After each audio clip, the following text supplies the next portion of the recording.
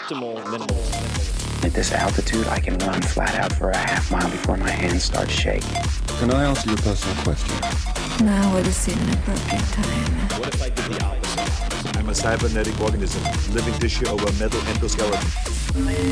Tim Ferriss Show.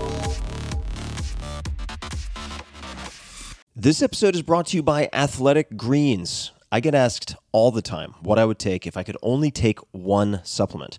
The answer is invariably Athletic Greens. I view it as all-in-one nutritional insurance. I recommended it, in fact, in the 4-Hour Body. This is more than 10 years ago, and I did not get paid to do so. With approximately 75 vitamins, minerals, and whole food sourced ingredients, you'd be very hard-pressed to find a more nutrient-dense and comprehensive formula on the market. It has multivitamins, multi-mineral greens complex, probiotics and prebiotics for gut health, an immunity formula, digestive enzymes, adaptogens, and much more. I usually take it once or twice a day just to make sure I've covered my bases if I missed anything I'm not aware of. Of course, I focus on nutrient-dense meals to begin with. That's the basis. But Athletic Greens makes it easy to get a lot of nutrition when whole foods aren't readily available. From travel packets, I always have them in my bag when I'm zipping around. Right now, Athletic Greens is giving my audience a special offer on top of their all-in-one formula, which is a free vitamin D supplement and 5 free travel packs with your first subscription purchase. Many of us are deficient in vitamin D. I've found that true for myself, which is usually produced in our bodies from sun exposure. So adding a vitamin D supplement to your daily routine is a great option for additional immune support. Support your immunity, gut health, and energy by visiting athleticgreens.com/TFS. You'll receive up to a year's supply of vitamin D and 5 free travel packs with your subscription. Again, that's athleticgreens.com/TFS, as in Tim Ferriss Show. athleticgreens.com/TFS. Man, that sunset is gorgeous. Grill, patio, sunset. Hard to get better than that. Unless you're browsing Carvana's inventory while you soak it all in. Oh, burger time. So sit back, get comfortable. Carvana's got thousands of cars under $20,000 just waiting for you. I could stay here forever. Carvana, where car buying meets comfort meets convenience. Download the app or visit Carvana.com today. Hello, boys and girls. This is Tim Ferriss, and welcome to another episode of The Tim Ferriss Show, where it is my job, each and every episode, to deconstruct world-class performers from many, many different areas and try to connect the dots. So they may come from chess, entertainment, athletics, or otherwise military, for instance. But what are the common habits, the favorite books, the routines that you can apply to your own life? That is what I tried to tease out. And this episode, we have a very special guest. He was highly, highly, highly requested, has been requested for years by thousands of you at this point. Cory Booker, that is Cory, at Cory Booker on Twitter and elsewhere, is an American politician and the junior United States Senator from New Jersey. Now, I want to say right up front, I generally have an allergy to politics, and long-term listeners know this. I very seldom dig in and try to penetrate that world. But a few things. Number one, Cory and I actually go back a ways, so we've spent time together. Second, his story is endlessly fascinating to me. For instance, he's faced down death threats from gangs, run into burning buildings, and much more, aside from all of the official stuff that you see. And that, I think, is worth mining. He's also very well spoken and very well educated and pulls from many different disciplines. We cover a lot in this wide-ranging catch-up, which we did in person in Austin, Texas, including his diet, lessons from early mentors in athletics, routines, most impactful books, the books he's gifted the most to other people, learning how to, quote, street fight, end quote, in New Jersey after a Rhodes Scholarship and a fantastic education, and much, much more. Cory began his political career, as some of you probably know, as a city councilor from 1998 to 2002 in Newark, New Jersey's largest city. He later then served as mayor of Newark, and under his leadership, Newark entered its biggest period of economic growth since the 1960s. The first new downtown hotels were constructed in 40 years, the first new office towers in 20 years, et cetera, et cetera. He then won the Senate Democratic primary in August of 2013 and then won the general election on October 16th, 2013, becoming the first African-American U.S. Senator from New Jersey. I hope you enjoy this conversation as much as I did. I always enjoy spending time with Cory. So without further ado, here is Cory Booker. Cory, welcome to the show. It's pretty amazing being here, actually. I'm so thrilled to finally be sitting here with you to have this conversation. We met many years ago, and I've wanted to get you on the podcast ever since I realized the podcast was going to be more than drinking too much with my one or two closest friends in San Francisco and embarrassing myself. I love the drunk taking questions. Oh, the drunk dial episodes. Yeah, the drunk dial episodes are great. But this is one of those moments where literally when my team that works with me in the Senate says to me, Tim wants to have you on your show. It's like this moment where I'm like, wait a minute. I see this show as sort of like you having pretty masters of their domains on this show. And the fact that I want to be on a show, I have this severe problem of imposter syndrome. Like I am not worthy after a list. I'm a huge fan of your show. It has literally influenced my life in a very significant way, as you did. In fact, when we met at Dialogue, I was way overweight, and you took the time to stand with me as everybody left. We were at some table and just coached me for 10 minutes. I then went on to lose. It was probably the best shape I had been in until more recently. But you just coached me. I just followed your gospel, and I got myself in shape. And by that point, I was like, this guy changed my life, and I just became a fan. Read the 4-Hour Work Week, read the 4-Hour Body. Seth just got me your most recent book. So I'm just thrilled to be here. Not sure if I'm worthy. Oh, I think you're worthy, and more than worthy. And I have so many questions that I was waiting to ask you, whether in person, just over dinner, or on the podcast. So I figured, why not just do it on the podcast? And I wanted to ask you to start maybe at the beginning, because I came into this not knowing a whole lot about your upbringing and childhood. Could you tell us a little bit about your parents? So I hit the lottery to be born to these two amazing American folks who both have tough backgrounds. They're Black people who were born, in the 30s basically, and so growing up under Jim Crow, and my father especially, very poor, single mom to a mother who couldn't take care of him, then a grandmother that couldn't take care of him. And I've now, since I was on this great show called Finding Your Roots, so I actually now know about my roots going back to the 1600s in America, actually, amazingly. But for that sort of branch of the family, my father's poverty, slavery. And so these parents that came from tough environments, but both were fortunate enough to get to a college. And through the interventions of a lot of really great people, especially my father. It was a community of people when his mom couldn't take care of him that took him in and bent the branches of my family towards college and ultimately towards being middle income, pitched in money. I don't know what their ROI is on those people that gave like $1 to my dad to get his first semester's tuition paid for and then work his way through college. But incredible amounts of individual kindness got my dad to college. And then, hey, great, you land in college right during the civil rights movement, and you got Black people, white people, Christian, Jewish, Muslim, all pouring into the South for you to basically give you equal opportunity in this country. So doors started opening up to Blacks that never had been before. My parents both get to Washington, D.C. after college. And my dad, thanks to, again, the activism of Blacks and whites, Christians, Jews, Republicans, and Democrats who were just saying that these companies kind of got to start hiring Black people, and companies opened their doors. So my dad became the first Black salesman for an oil company, first Black buyer, I think, for a department store. Then he became IBM's first Black salesman for the entire Virginia area. And what happens when you let people at the table to have a fair chance to compete? He kicked ass. He just, next thing you know, he's like their top 5% of their global salesman, and gets promoted to New Jersey with his new wife. And at that point, I was 4 months old. So we moved to Jersey. That's how my sort of Jersey origins come. So I've spent a good amount of time in Jersey. And we're going to get to Jersey. We're going to spend a lot of time on Jersey, I suspect. What were some of the lessons or sayings that you found most impactful or have retained from your parents? Well, look, I mean, James Baldwin says that children are never good at listening to their elders, but they never fail to imitate them. So I've learned that my parents said certain things that I abided by because that's how they lived.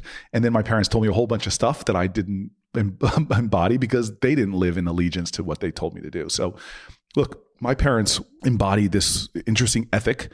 They were very entrepreneurial people. They were very business-minded people, but they also almost felt like they just had this debt to society because they knew the extraordinary acts of love and kindness that got there. I mean, my dad's work ethic and my mom's work ethic is, I get older, I more appreciate my mother. I don't think I appreciate it as much as young, but my father was one of these guys that would, like, if it was a snow day and I'm like in first grade, all excited, the first sound I would be woken up in the morning, like at 5 a.m., my dad shoveling the driveway when everybody's staying home because he was going to go to work and be the first person to work no matter what.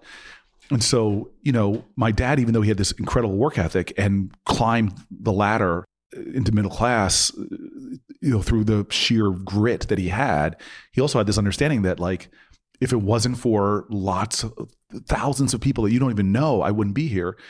And so my dad had this powerful story he told that got more dramatic the older I got. I mean, you have to understand, I'm walking around. By the time I'm 18 years old, like, I'm thinking I'm the greatest gift of the world. I'm a 2-position high school, all-state high school football player, all-American high school football player, president of my class. Like, I'm thinking I'm somebody. My father would look at me and say, boy, don't you dare walk around this house like you hit a triple. You were born on third base. It's like, you think you're special. How many people? And I would get the lecture, Mm-hmm. And it was easy for him to do that lecture because he knew that I was very different than my peers in the sense of I was black. As my father called us, we were the 4 raisins in a tub of sweet vanilla ice cream. We were definitely not the norm in terms of race in the town. And so then he could easily tell me how I got there. Look, when my parents moved to New Jersey, I grew up in the northeastern county, the one that looks across the Palisades, across the Hudson River at New York, north of the George Washington Bridge. My father basically is like, look, what took us to get here? So my parents, when they tried to buy homes in Bergen County, there's only a handful of towns in this 70 plus town county that would let blacks move in. And they didn't have laws at the time. People think the North, it was the South that had these segregation laws. No, it was real estate steering. Black family shows up. Let me show you homes in Teaneck or Englewood or Hackensack. You don't want to go up here. So what my parents ended up doing, a group of just, again, blacks and whites joined together to create a storefront operation called the Fair Housing Council. And they would go with blacks, my parents, and send a white couple right behind them. My parents would look at a house, be told it was sold. The white couple would come and find out the house is still for sale. And on this house that my parents fell in love with, 123 Norma Road in Harrington Park, New Jersey, they were told it was sold. The white couple came, found out it was still for sale. White couple puts a bid on the house. Papers are drawn up. On the day of the closing, my father shows up and a volunteer lawyer, a guy named Marty Friedman, a Jewish lawyer who just on his own time wanted to help black families out. And literally the real estate agent stands up angrily when he realizes he got caught in a sting operation. It doesn't relent, doesn't say, yeah, I broke the law. No, he punches my dad's lawyer in the face and sigs a dog. Always a great response. Right. And puts a dog on my dad, literally sigs his dog on my dad. And I always joke that every time as I got older and older, the dog got bigger. Eventually it was like a pack of wolves, son. I fought a pack of wolves so you could eat that tuna fish sandwich.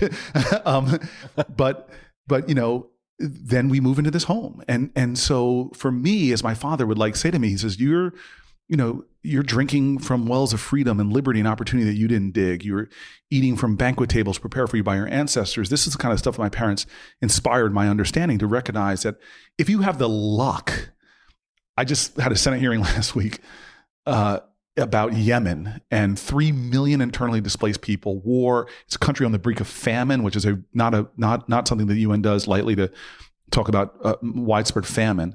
If you have the fortune, the blessing of being born an American, you are in the rarefied of rarefied airs in humanity if you're an American in the 21st century.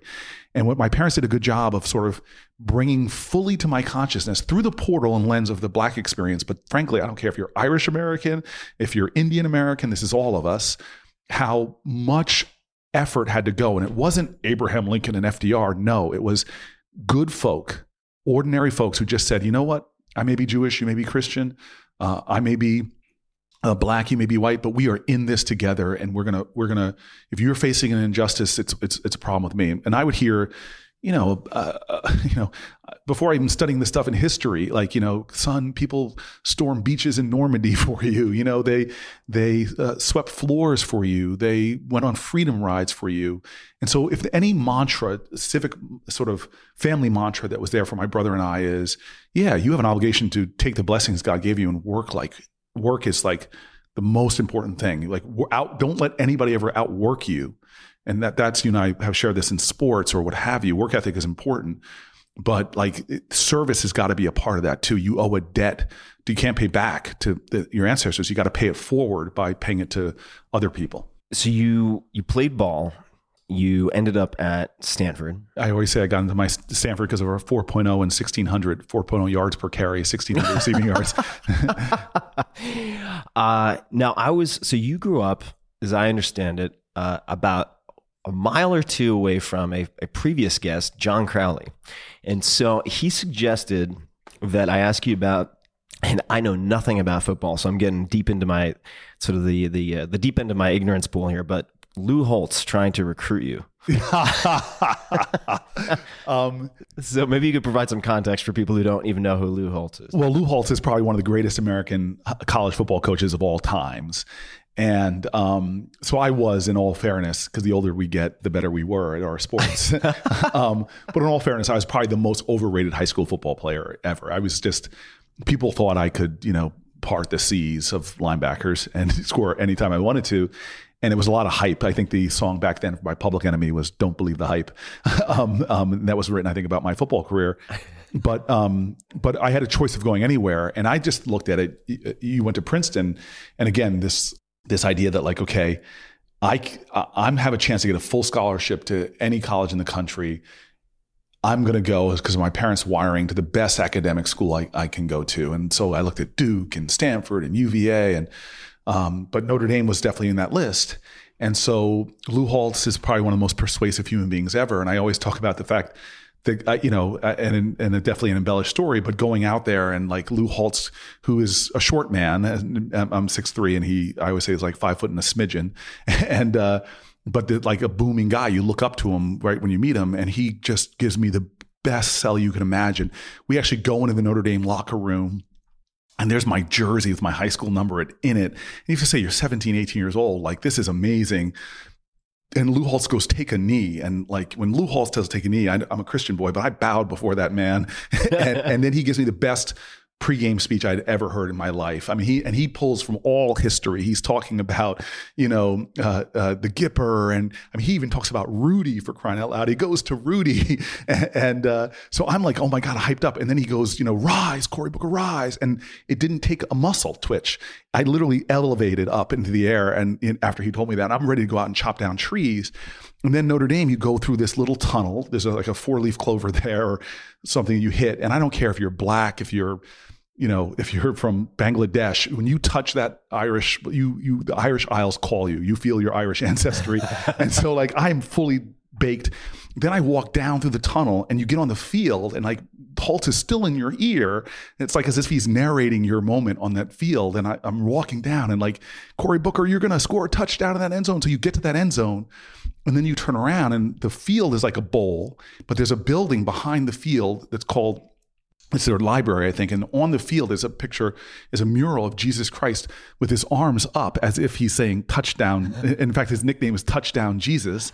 And the only time you can see it. So I turn around and now I don't care if you're Baha'i, Sikh, Christian, Jewish, you see Touchdown Jesus after Lou Holtz has pumped you up. It is a conversion moment. And I looked at and I knew what Jesus wanted from me at that moment. He wanted me to score a touchdown in that end zone. and so I'm swearing I'm going to score a touchdown. And so I get home and my parents are like, where are you going to school? I'm going to Notre Dame. And it took them, psychologists and they had to deprogram me to eventually get me to go to Stanford when I realized that we played Notre Dame twice in their end zone. In my senior year, my best career game was against Notre Dame. We weren't even ranked in the top 50. Notre Dame was ranked number 1 in the country. We were going in. Everybody said we were going to get killed by, 10, 20 points. And they score a touchdown. We score a touchdown. We're actually staying with them. And I had this pass over the middle. And Todd Light, an All-American corner, I have one move in sports, in all of sports. He must have not watched the film, but it's basically me throwing my hips one way and running the other as quickly as I can. He actually fell down, and I'm running towards touchdown Jesus.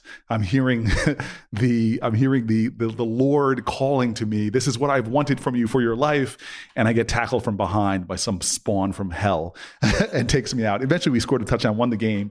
But my Notre Dame experience is I love the school. And if anything I learned from that, because we had no right to be in that end zone. I still always tell people my true lesson from that story is that if you have a right team, you can be up against people that are superior athletes, superior intellect or whatever, but a good team, people together can beat any group of great individuals. So, okay, that is a fantastic story. We're going to talk about delegating and team, I think a little bit later, because there were some listener questions about that. But I want to talk about persuasion. So you mentioned Lou is very persuasive. I think of you as very persuasive, and you're a very gifted speaker. And I think we're going to take a slight left turn. It's going to seem that way, but it's related. We talked a little bit about this before we started recording. So correct me if I'm wrong here, but you ran a student-run crisis hotline. Yeah. At Stanford. Could you talk about that? And specifically, I want to know, what did you learn about that experience and what works when you are on a crisis hotline? So this is a sort of a crisis hotline called The Bridge at Stanford. And it was probably one of the best life experiences because I was sort of a teenager going into my early 20s. And it was the first sort of nonprofit I ran, and this collective of other leaders. There was 5 of us that lived at the center 24 hours a day, would cover the night.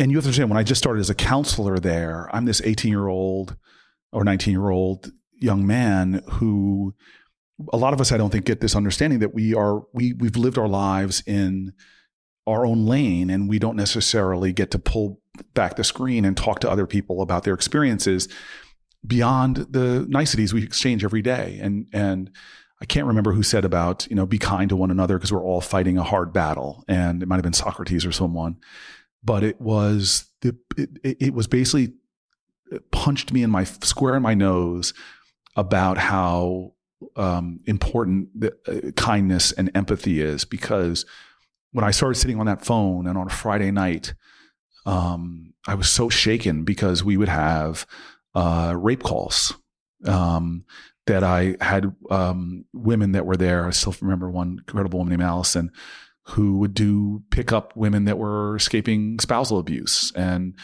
there's another counselor there named Daniel Bao, another amazingly beautiful human being. I just had no idea how, again, this is early 80s, early 90s, how ignorant I was about gay and lesbian Americans and how many biases that stem from my ignorance, and sitting down and having people calling about their experiences coming out and hearing the truth of people thinking about killing themselves because they are not attracted to someone of a different sex, or talking about the horrors that they experience, the abuses they experience, or eating disorders, and being in forms of honest conversation about how just saying something to somebody like, "Hey, you're gaining some weight," something, and how comments like that can hurt, and or what it's like just growing up in an environment where you're constantly being told that your worth is based upon your how much weight you have. And so I can go on and on and on, but it was one of those places where I felt like Stanford's my course load got great, but I learned so much about empathy and about listening and about non-judgmentalism, sort of the fundamental core. I mean, we literally had a rule of what the sort of the first 5 rules of peer counseling that were about empathy, that were about non-judgmentalism, about listening. Do you recall specifically what any of those rules were? Some of them were as simple as be non-judgmental. And that's something that I think of. I literally was just talking to one of my closest friends about that yesterday because they were going off about someone who was involved in a protest or something and how it wasn't sincere and so on and so forth. And we just don't realize how often we're casting judgment when we know nothing about the person. We know nothing about their struggle. And we just are so quick to judge other people and how harsh it would be back to us. And to actually be taught to be able to be a counselor to somebody and hold no judgment of them whatsoever, or to suppress that and just be there to listen and to give them empathy. And all these are often tags for love. It was a powerful lesson for me. And so I guess what I'm saying to you is I think there's something about persuasion that people often go about it as thinking about, well, how am I going to convince you to do something? And I kind of think about that from the start of, no, it's not about me and what I'm going to do to you to get you to do something. It's actually about me being there for you and opening myself up to create a safe space for me to actually listen and hear you. And this has been a hard lesson. And I've sort of, when I was living in really a tough environment in Newark, when I first moved there, I was living in some high-rise projects, which became public housing. It's just like these same lessons that I think you're meant to hear on your journey in life. When you start getting the same thing over and over again, trying to teach you the same, I think the universe sort of tries to do it the easy way first, but that, when you see the same thing coming, but this idea of empathy. And now in our society, and you and I sort of touched on this, I'm one of these people that gets kind of bothered that we've stopped listening to each other. Like I wish I could find this study, and I asked my team to help me find it, but I remember being on an airplane reading a study, and I thought it was USA Today, about a public policy position in education. And they said, this is a Democratic position. And immediately, like 80% of Republicans were against it. They didn't even know it. And they flipped it around. Democrats were the same way. They said, this is a Republican policy. 80% of Democrats were against it. It just shifted by just labeling it Republican or Democrat. And what I often find, we're in a point in our society right now where we just have stopped listening to each other and stopped being empathetic. And instead are leading with that judgment. And what the problem with that is, it disables us in our ability to come together to do the kind of things that need to move our society forward. And that's why I think now more than ever, and I say this in my speeches all the time, in America, we need a courageous empathy where we're willing to let go of our own ego and tune into another human being, to really listen to them. I may not agree with that Black Lives Matter march. They may offend me, but we're all kind of wired the same way. So why are they out there yelling and screaming? Is it because they're bad and I'm judging them? Or am I taking time to really try to surrender my own position for a minute and listen to that person in the Midwest who is a serious Trump supporter and try to really understand where they're coming from? So I want to talk about both, and now maybe I might separate these two out, but the empathy and the courage, which are going to be recurring themes. On the empathy side of things. So what you just said reminded me on a micro level of what Brian Johnson said to me once, and he described all hands meetings or town hall meetings for Braintree, which he then sold to eBay for, I want to say $600 million or something like that, 900. At that point, who cares? I mean, it's a big number. And he said that when he had all hands meetings, people were very hesitant to bring up certain problems, and he would stand there and he would make jokes about himself and mistakes he had made and wait until, as he put it, people would bring up the pebble in their shoe. And he said very often that's all that was needed to so-called solve the problem, was to give someone the space and elicit them to talk about the pebble in their shoe. And in the case of the crisis hotline, what are some of the tools that you used to either make people feel better or calm them down? How do you go about doing that when, let's say, even in your own head, you might be subconsciously judging a situation or making assumptions? Are there any particular lines or questions? Because you're no stranger to conflict. You've been in a fair number of street fights. Yeah, yes. Not literal, but, you've certainly had. There's a lot of excitement in the biography of Cory Booker, but how do you calm people down, defuse situations? Are there any particular words or questions or any tactics that you use? So there's definitely a tactic, and I want to talk about that. But just to give more affirmation of what Brian was doing. So I wrote a book the year before last called United, and I wanted to. The best reaction I was hoping for people to read the book and say, "Wait a minute, this is not what a politician would write," because I wanted to write about. And there's 5 or 6 major instances in the book, or maybe actually a lot of more smaller ones, of like, this is me being a jerk. I mean, this is me being a royal ass. This is a big mistake I made.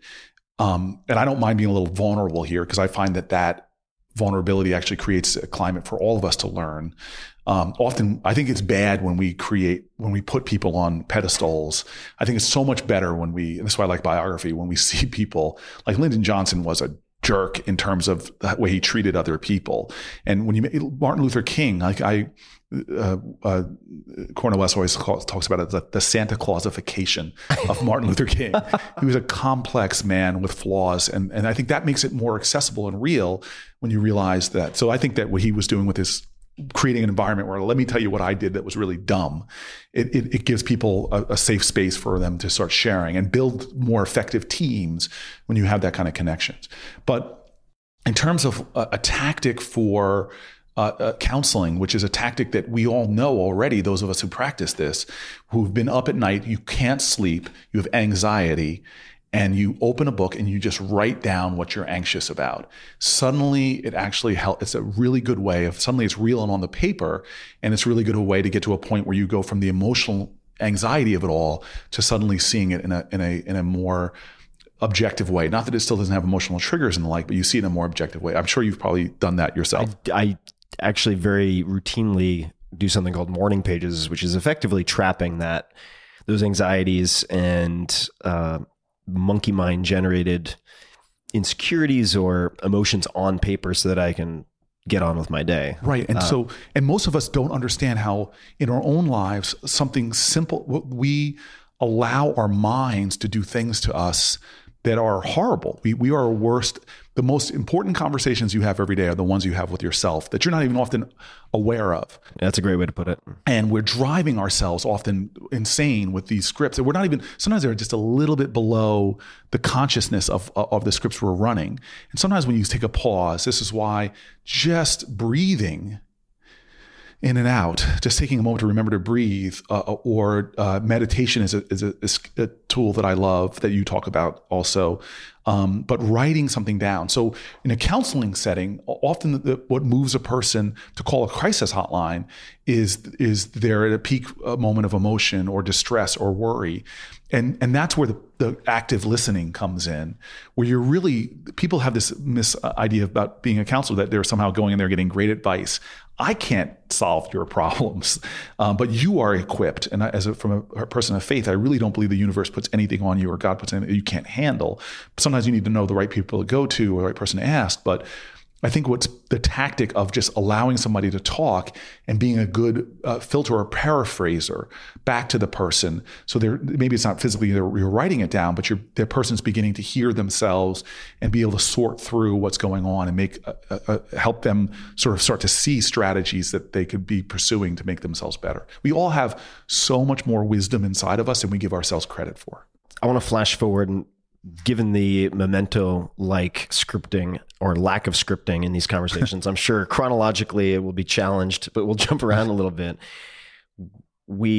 As we were doing a sound check before we started, and I asked you what you had for breakfast today, and you said, I'm fasting today. Yes. Now, I have, as you know, a deep interest in fasting, and I thought that we might touch on a 10-day hunger strike. And correct me if this is inaccurate, but as I understand it was to bring attention to open air drug dealing and related violence and so on at the time. Can you place us in terms of what you were doing at the time and why you chose to take that approach? Right. So your question has so many things I want to talk about with you, because the whole concept of fasting and the benefits of fasting, so want to talk to you about it because I've learned so much from you about it already. And now it's become a regular part of my practice. How do you fast? I'm curious. So to take you through the Tim Ferriss effects on my life, which are many, you are such a good soul because you make yourself vulnerable. I think that's one of your attributes. You know that you are a schmuck at times, like we all are. Oh, yeah. And you admit that, which is, again, that makes me feel a brotherhood with you. But yet you have, like my father, that dogged work ethic where you're willing, and also a willingness to hurl yourself off cliffs with no parachute. As my MRIs can attest. Yeah, yes. And I find, and by the way, I'm in a profession that does not like risk. You know, politicians, it's like, what is the least amount of risk that I can have? Because I don't want to offend anybody, God forbid. You have no problems. I think you're good at that. But I think that's one of my best times learning, and we can get back to the 10-day hunger strike because this was a moment when I take the greatest risks and I just hurl myself off. And that was out of act of desperation. But I love the fact that you're willing to use yourself as and embrace this idea that I don't have all the answers. I'm going to try to learn something. And I've followed you through a lot of your journeys and learned a lot myself, and hacks, shortcuts by learning from you. And so you go to that moment where we met and talked deeper years ago. It was 2009, I think, where you helped me get my physical health back, because it's something I've always seemed to be willing to sacrifice my physical health and my own well-being and relationships. This terrible view I've had to fight where it's all about the service, it's all about the mission. But that self-care I've learned as I've gotten wiser is so much important. It's like Stephen Covey's sharpening the axe, but most of us forget that. So I then went back and gained a ridiculous amount of weight. It was over like 300 pounds again. And it was a few of my friends talking to me about intermittent fasting. That was a tactic. Obviously, there's a lot more going on when you're in that moment, but it was a great tactic to use. And it was everybody from a congresswoman to who was hearing this. And a lot of people started giving me that information. It was Ezra Klein. I was on his podcast and we started talking about it, and he was just talking about not eating until noon most days, or 11 a.m. if I remember exactly. So I decided, I hurled myself into trying it. And the more I tried it, I found that so many benefits to my life of doing 2 to 3 days a week of intermittent, so as they call it, intermittent fasting, 500 calories or less a day. And so I can talk to you about all the benefits I've found, but your podcast's about the subject matter, about everything from cancers to Alzheimer's. Yeah. But more important, D'Agostino probably. That was exactly it. But I remember that you said something on one of your podcasts about the stress you used to have to be if you missed a meal. Like, oh God, where am I going? I'm in the airport. I missed breakfast. Where am I going to get this? And how much peace I have now, where even on days I'm eating, I'm like, wait a minute, I've gone 3 days without eating. Why am I stressing over that? Or just the mind space, it clogs your head. Yeah. About thinking about food and all the time, that suddenly I get a more Zen-like path. And my chief of staff, who's sitting in here to leap at me, should I say something that he's unhappy with? But he, like, I on days that I eat, I get that 3-4 o'clock exhaustion where I need a nap. On days I'm fasting, I don't feel the need to need a nap. So I can go on about intermittent fasting. And I'm one of these people, again, like you in my life, there have been moments where I just said, I'm going to try something for 3 months. Like becoming a vegetarian, I was a peak athlete at the time. And I just said, I'm going to try this and see what it does to my body. And I stayed with vegetarianism first and foremost. I'd like to say it was for the environmental, ethical. My body just jumped to a whole new level of performance when I first shifted to becoming a vegetarian. So that was the first thing that sort of like, wow, this feels great. But this is something I tried in my life that has intermittent fasting that really works. It's very different than the 10-day hunger strike. And you've inspired me with, you said you now do some days with just water, as you see me here drinking this green juice. Yeah, there are different ways to go about it. So we'll get into fasting for a second. So there are those who, like Walter Longo, for instance, a researcher who's talked a lot about the fast mimicking diet, which is generally, I think it is fewer than 500 calories per day for anywhere from, say, 3 to 5 days. And I've tended to go more in the water fast direction, maybe allowing some fats like coconut oil or MCT oil, which is something that, say, Dominic D'Agostino, who's the PhD who first talked about fasting on the podcast, or Peter Attia, another, in that case, an MD example. But let's talk about 10, because 10 is serious commitment. Right. And I don't know, like the one thing you do that I have not been able to is testing your blood and seeing if you're hitting ketosis. And I listen to all that and saying to myself, dear God, Tim, I can't get my blood tested. But well, I can tell you, 10 days you're in ketosis. Okay, good. but you have to, just before I get into this 10-day fast, my chief of staff and I were in the Middle East. I wanted to go to Iraq and meet with, we were meeting everybody from the prime minister to leader of the opposition, and we're in Baghdad. And when I get there, I decided, you know what, I'm going to do entire time I'm here, I'm just going to fast. And it was this almost spiritual sort of experience when you're, sort of dealing with real, very serious issues. But it's still, I was amazed at how much energy I had, how much clarity of thought. And I hope that as you do with your life and inspire me to do with mine, is that people just try stuff and don't put it at such a level on it that if it's like noon and you're fasting, you suddenly start eating. Don't hate yourself. But I think it's the kind of stuff we should do, is we should experiment with. Why Gandhi's autobiography? What is it? It's the title of it, My Experiments with Truth. And I think we all should take things, not just in fasting, but I'm a Christian, but I said, you know what, I'm going to do a little bit to study Islam. I hear all this talks about Islam. Let me study it. Just doing little experiments in your life to learn, to grow, to help understand. I think it's just an incredible way to learn. And actually, at the other end of experiments that I do with my life, I always find myself better and more enriched. let me jump in for 1 second because I want to underscore what you just said. Those experiments can take many different forms. So it could be, say, a 3-month experiment with vegetarianism. It could be a 1-day experiment with fasting. And obviously, folks listening, I am not a doctor. Neither of us are doctors. Don't play doctors on the internet. So talk to your medical professional. Please. But all that having been said, experiments can also take the form, and I do this a lot when I journal, of thought experiments. So one of the more productive brainstorming sessions that I observed recently was about, I would say, a group of 15. And the moderator started because there were a lot of heated topics that were going to come up, political or otherwise. And he said, let's start with everyone. Each person will go around the room thinking of one of their most deeply held beliefs, taking the opposite viewpoint, and then justifying it or explaining why it's correct. Wow. So taking one of your deepest held beliefs, taking the opposite, and then actually giving a compelling argument. And this is something that I believe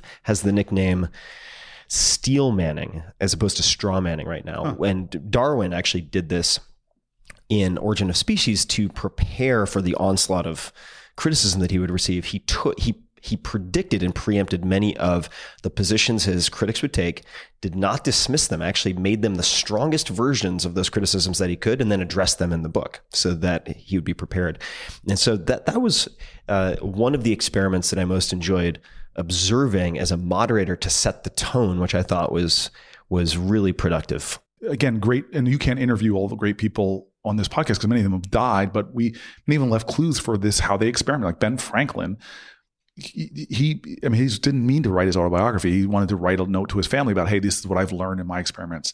And so he would take one theme. Just imagine if we all said, okay, today I'm going to look at the idea of gratitude and figure out through this experiment. Mark Zuckerberg said, okay, I'm going to have a year where every day I say thank you to somebody and write those notes.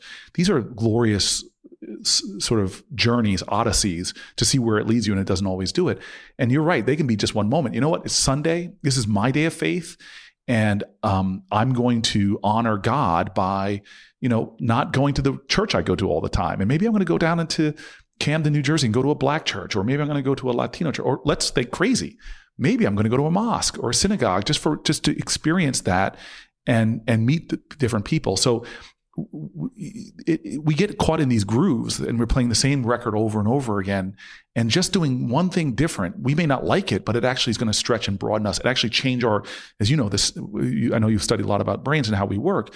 Just by changing the synapses of that normal routine, even as something simple as I both have read about, don't drive the same way to work every day. Mm-hmm. There are collateral benefits that brain scientists will say to you that benefit your life in other ways. Oh, definitely. And I'm not going to forget about this hunger strike. We're getting to it, folks, but we might end up in a more interesting place by taking some detours. But the name Phil Zimbardo came up before we started recording. And for those people who don't know, he was one of the lead investigators, if not the designer of the protocol, the Stanford Princeton. Oh my God, let's try English again. The Stanford prison experiment. Which is profound. Which is profound. And many experiments afterwards that showed how you could influence good people to behave in evil ways, or neutral people to behave in evil ways. And there are some really interesting studies that have looked at so-called good Samaritans and how you can impact their behavior based on a feeling of urgency and so on. But the point I was going to make is that he encourages people to do what he calls the deviant for a day experiment. And it's in effect doing something that is so out of character or so socially odd that people will might criticize you or at least look at you in an unusual way. And the example he gave was encouraging his students to put, much like I think it's Ash Wednesday when people will put, say, ash on the forehead, but put a mark on your forehead and just walk around all day. And even if people try to take it off of your forehead, which they probably will, refuse to do that and keep it on, just so you become more comfortable with discomfort. And that could, though, deviant for a day, could take the form of, say, going to a church you would never think of going to, right, or change your routine in such a way that maybe I met someone recently who took, and this is can be a complicated subject, but he routinely does not give money to homeless people, but will invite them to dinner and have an entire dinner with homeless people. And he's done this, I want to say, a half dozen to a dozen times. So let's just say hypothetically that you earmarked, for me it's usually Saturday. So I do these experiments, and I met someone, a technologist recently, who's decided, even though he's not particularly religious, he is Jewish, but he's going to observe the Shabbat, and from I think it's sundown to sundown, Yes. for one day a week. On the weekend, he's not going to use any technology whatsoever, because he realizes how dependent he has become and distracted he has become based on that. Hunger strike, I promise. Hold on. I just, because the problem with you is you give these, like, first of all, when you talk about stoicism and this idea of dressing for one day in rags, I mean, there's such a power of teaching ourselves to be more empathetic to people who might have different experiences. So I was a Stanford student who did graduate work in sociology, and just watching actual experiments, not experimenting myself. Like, there was a experiment, I think you can still get the video of it, where you have rooms full of different people that all sit in one cohort, a bunch of guys, and you put 2 or 3 women in there, and just watch how many times a woman tries to speak and gets cut off versus the men in the room when they try to speak and get. And so it made me, even if you do 50-50 in the room, it just made me suddenly wake up and start looking for that pattern in my own conversations that I had. It was a really mind-blowing experience to me. Another experiment we did, we were the experiments in the room, where we all had to reach into a bag and we pulled out a chip, and the chip was yellow, green, or yellow, blue, or red, let's say.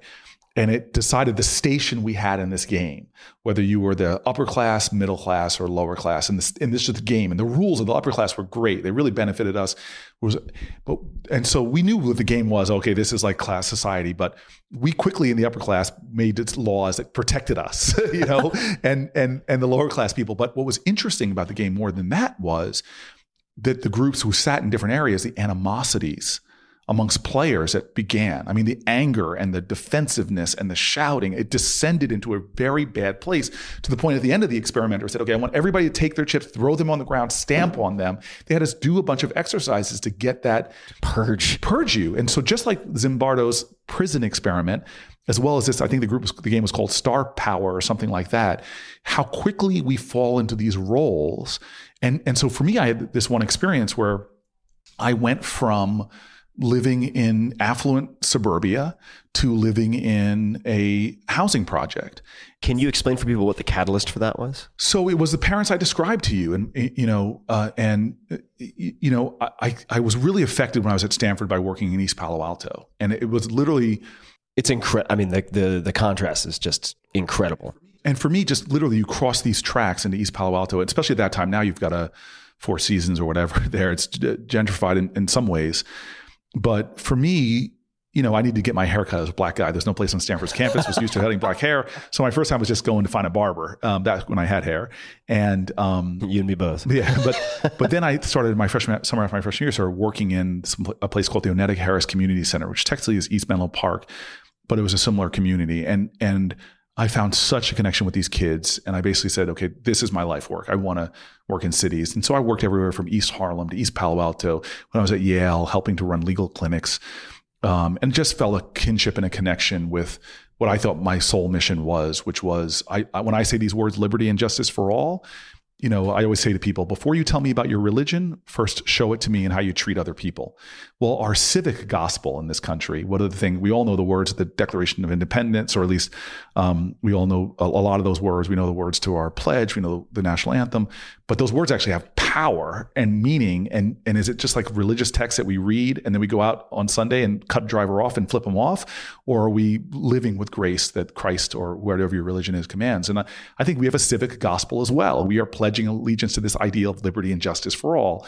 But most Americans don't know that we have a justice system that by its definition treats you better if you're rich and guilty than poor and innocent. Because if you and I get arrested for the exact same crime, I'm wealthier than you. You're a poor white guy from wherever you're from.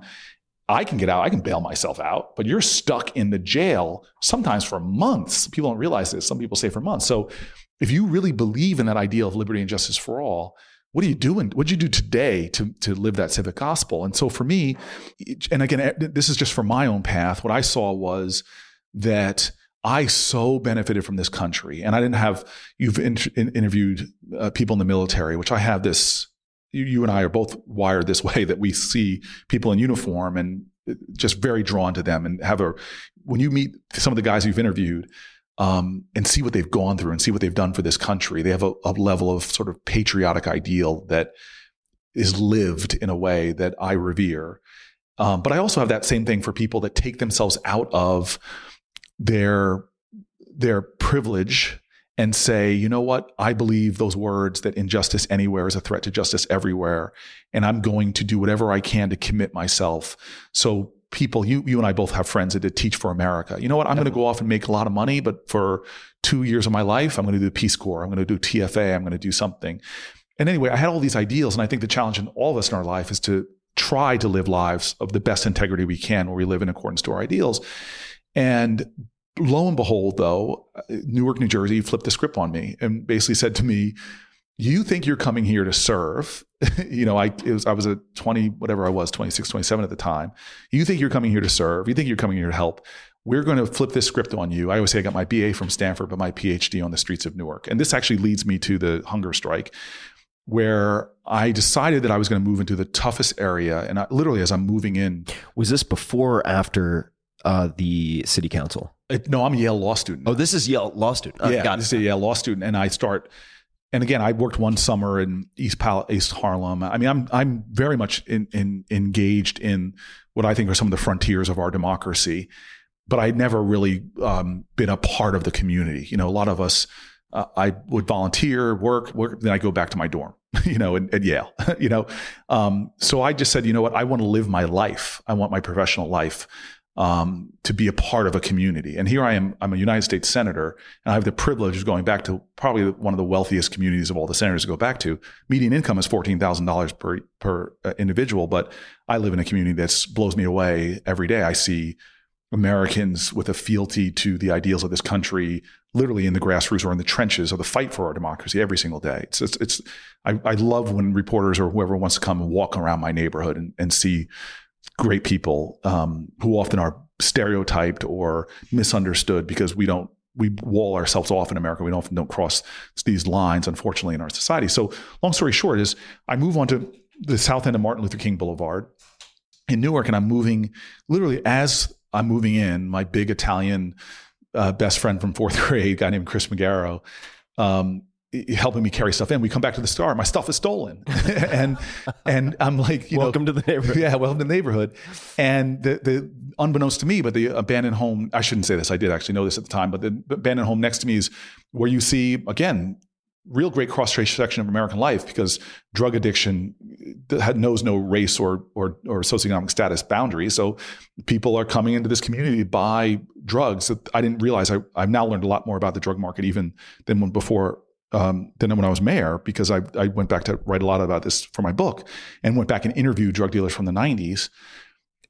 But this was a hot place to sell drugs because one guy who was probably a guy that should have been in corporate America, he ran the drug operation here, just found a way to get very cheap, high quality product. And so I had moved in the middle of this, not realizing that I was in probably one of the most violent drug markets. I knew it was bad, but I didn't know it was as bad as when I went in. And when I actually interviewed this guy and some of the other drug dealers, they had set things up in a way that, I was with a person who was helping me record a lot of the interviews, just sounded like New Jack City. So I'm in the middle of this. And I go with this arrogance to to the tenant leader. I'm now living in the neighborhood, and I'm thinking, I'm here, and riding on my white knight on my horse, and da-da-da.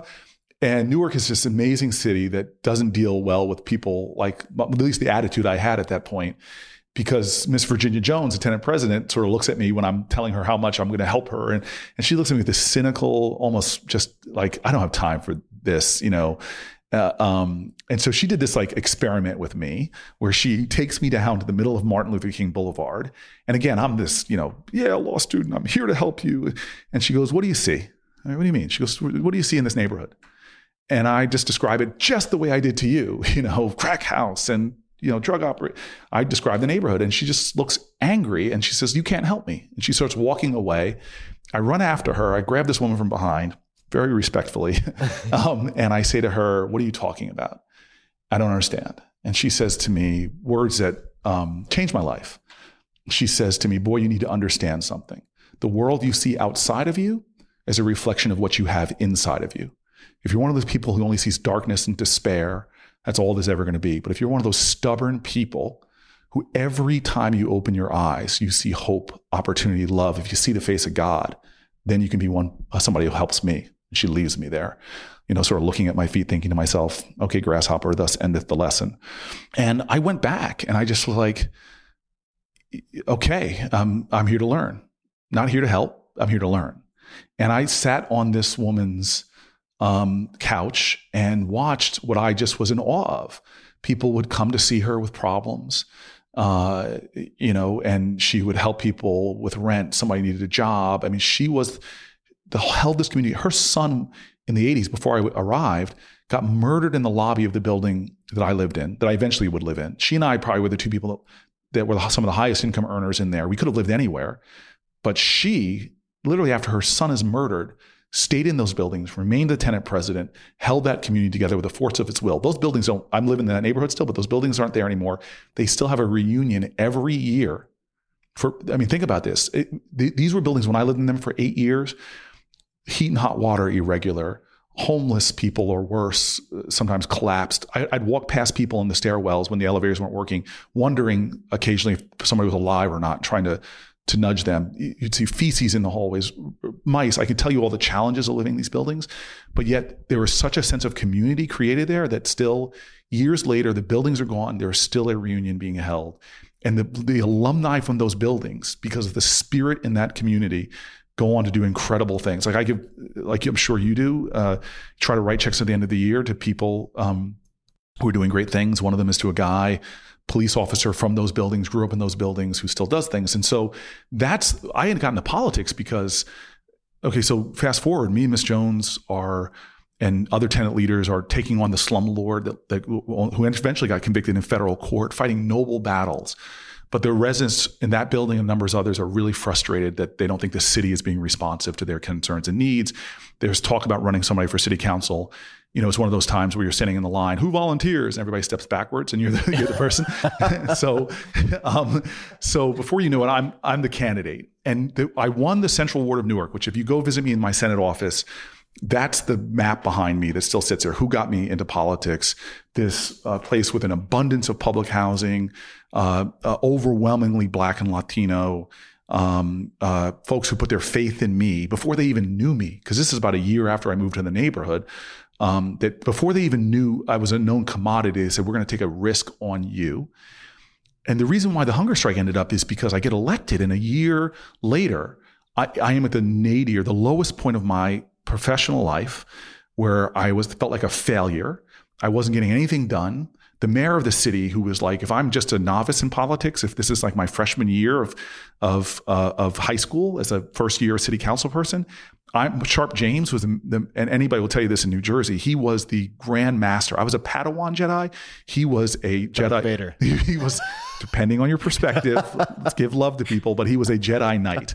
And again, we're laughing, and people here might not know it. This period of my life was a documentary. Street Fight, right? Called Street Fight. Got nominated for an Academy Award, won the Tribeca Film Festival for Audience Choice. I always say that ignominiously, now as a vegan, it lost to a movie called March of the Penguins. So I always say I make an exception for penguin meat when I'm eating. But this was an interesting moment because feathered sausages, as they're known. As they're known. You and I are going to get letters from the Humane Society. You guys can all mail those to Brian Callen, a comedian. He's the one who came up with it. And so my first year, basically Sharp James is toying with me. And the headlines are still there because I pulled them to write this book. So I want to show people, I'm not making this up, that I was getting my car ticketed everywhere. When I parked in front of City Hall with the other council people, my phones were tapped. This is stuff that sounds almost funny, 2 decades later, but my phones were tapped. I wasn't getting anything passed. My own community was getting frustrated with me because all this effort to get you elected. And so I'm ready to quit. I was like, I was more effective as a young tenants' rights lawyer than I have been as in elected office. And on my lowest day, 1 year later, the summer of 1999, I'd been elected in 98. I'm at my wit's end. I've gained weight. I go to bed most nights with pounding headaches. I'm stressed out of my gourd. I feel like people were warning me that the police were following me because I think the mayor might have seen me as a future threat. which was prescient and for him. So people are warning me that the police are following me. I'm just scared, and I'm feeling like a failure for as a guy who so much of my life has like been afraid of failure. And now I'm first steps into my professional career, I'm failing. And on the lowest day, when I'm getting outvoted all the time on the city council for my great, brilliant ideas, of course, people are supposed to just bow down before. I'm being a jerk because this is one of the moments I admitted a self-righteous jerk to my fellow city council people who I'm supposed to find common ground with to pass stuff. So I'm making all these mistakes. I get a call from tenant leader named Elaine Sewell at these other high-rise low-income housing, and she basically says to me, it's off the hook up here.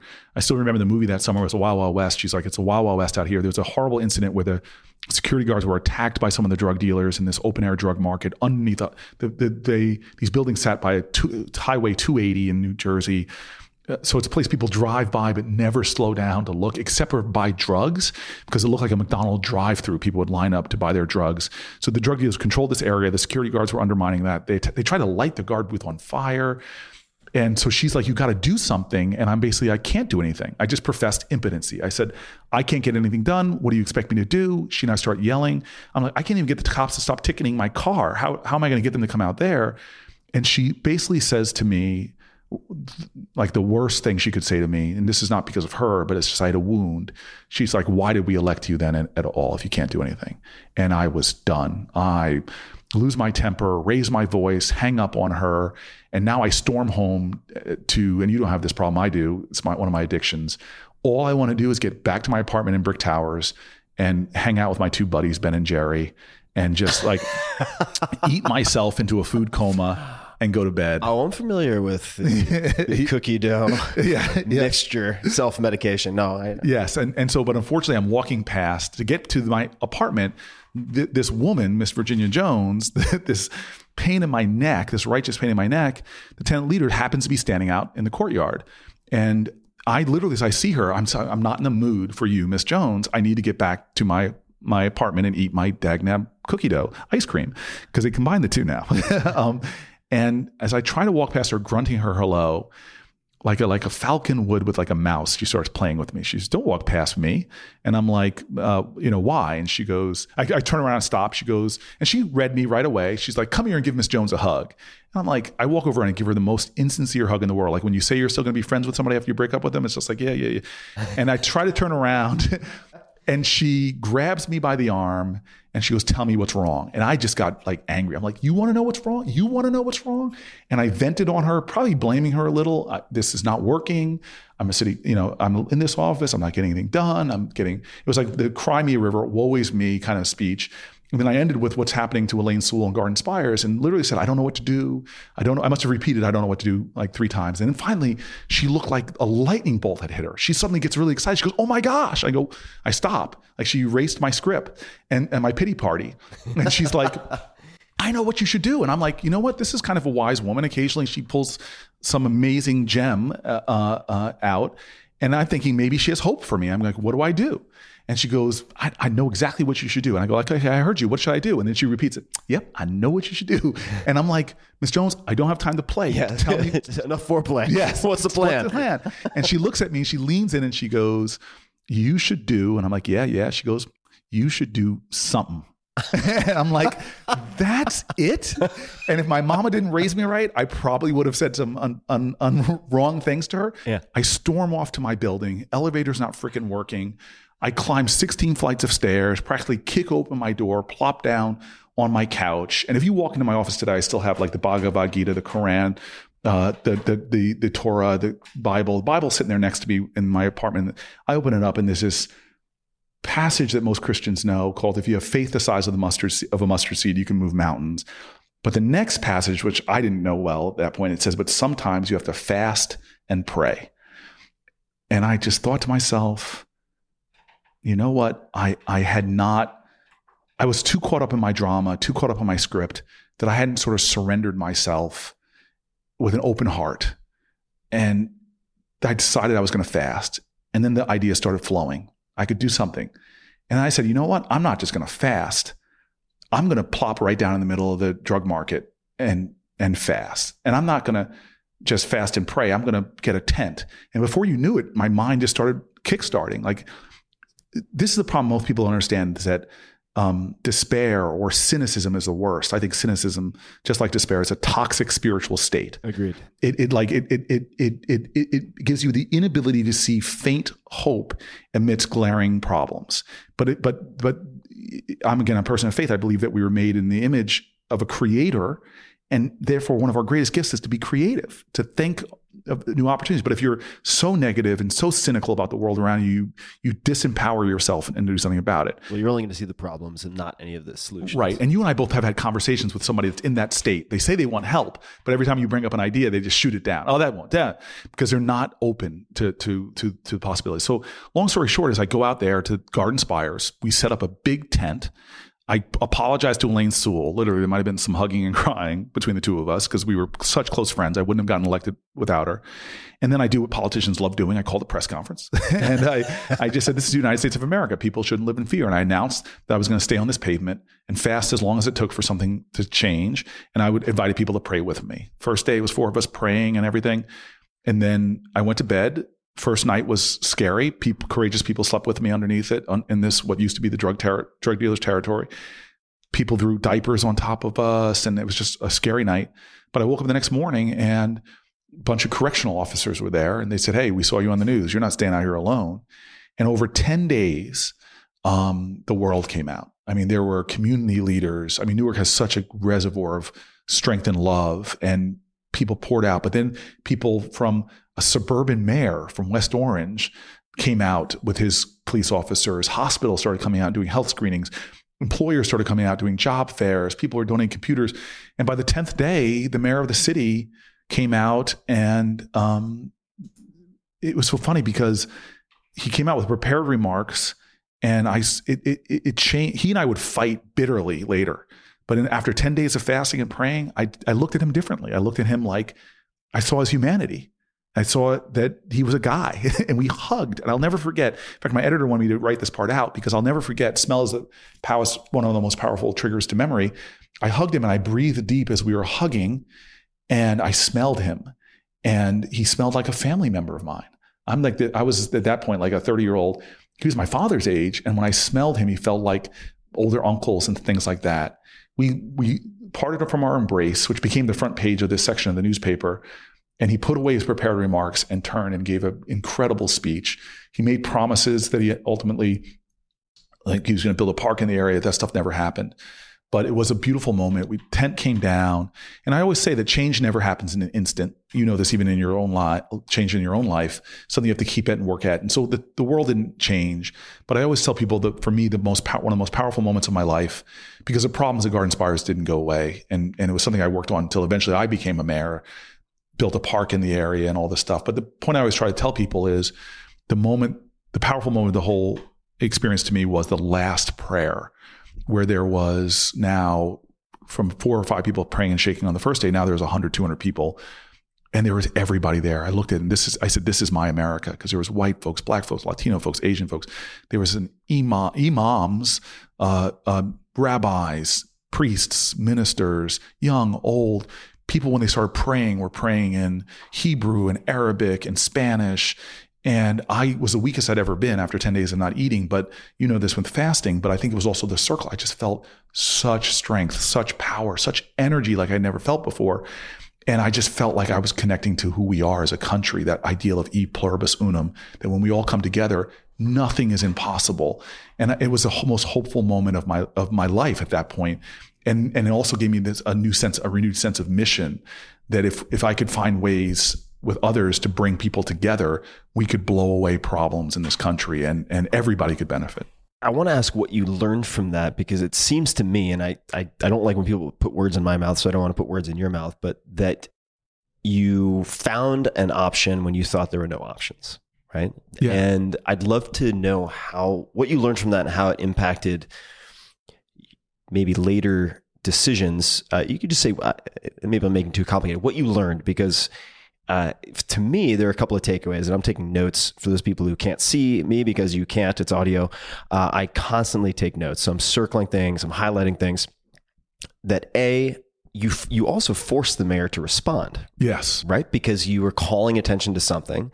So if you couldn't go through official channels, you could use the court of public opinion to force his hand to respond. Right. And I would just love to know what you learned from that experience that maybe became part of your repertoire or set of options later. Well, so this was my first experience with lessons that people have learned a lot through activism experience, that if you could bring attention to a problem, look, when Martin Luther King and James Bevel, Dorothea Cotton were fighting Bull Connor, if they had tried to fight that battle alone, who knows what the outcome would have been. But he had the fire hoses, he had the dogs and all of that. But by their ability to bring attention to the problem after their demonstrations, and the story went viral back in a day where you didn't have social media, but you had the traditional media, and suddenly the Soviet Union is mocking our democracy because of watching black kids get bit by dogs. People in Iowa sitting there having their dinner and saying, "Oh my gosh, look at the humanity of us all." We all love each other, or have reservoirs of love for each other, that once we trigger each other's consciousness or expand each other's moral imagination, let's just say that, it activates us. And so clearly in New Jersey, we set up this society, unfortunately, and a lot of this was very bad policy, some of it very bigoted policy of redlining and decisions by the federal housing organizations to pack all this poverty in one area. What is redlining? Redlining is where it comes from literally what they did on maps. They said, okay, this is a black area and we're not going to give mortgages and loans to people. We're going to devalue the neighborhoods there. And decisions being made about zoning where we're going to let certain people live. And so you see some of these maps that are still around. This is like part of our history, where at a time where people were starting to flee urban areas, it was a federal policy enabled certain people to move out and get good value for their homes and the like, certain people not. And then it was put on top of that where everything from restrictive covenants to real estate steering, which my family did, to think about this. And New Jersey is a great example of this, but lots of states are. If they decided, instead of putting a whole bunch of public housing in one area, like thousands and thousands of units, what if we took every unit, like a Harrington Park, you take 4 units of affordable housing? We now know that poor kids, same poverty, poor kids in middle-class neighborhoods do so much better than when you concentrate at all poor kids in poor neighborhoods. So a lot of, and by the way, these were overt policies. These were like, we cannot let black people out of neighborhoods. What are we going to do to keep them in? And so that created these ghettos that then became, well, where do the jobs go to? They went outside of the communities. Where are the good schools? Because remember, if everybody leaves a city, their ability to have a tax base to support the education system is not there. And by the way, the tax base has now disappeared. You can't even support police officers or everything. So cities are tumbling downward. And then you create laws to keep people back. So I was shocked when I got to Newark that the surrounding suburbs with really great schools would actually hire people, private investigators, to say, okay, there's a black kid going to these schools. Let's follow them around to see where they go home to. In fact, there's a woman, I just saw her again, last name Martinez, who was a writer for the Wall Street Journal education page. Her family used a fake address in a different neighborhood to get her kid to school. They were caught. She was pulled out of, ironically, a journalism class and forced to go back, and a horrible situation. So a lot of people don't realize that a lot of these problems that are existing today are not legacies to slavery. These are legacies to the 50s, 60s, and 70s and 80s, what were going on. But they forget the other story of America, which is the creation of toxic zones in our nation.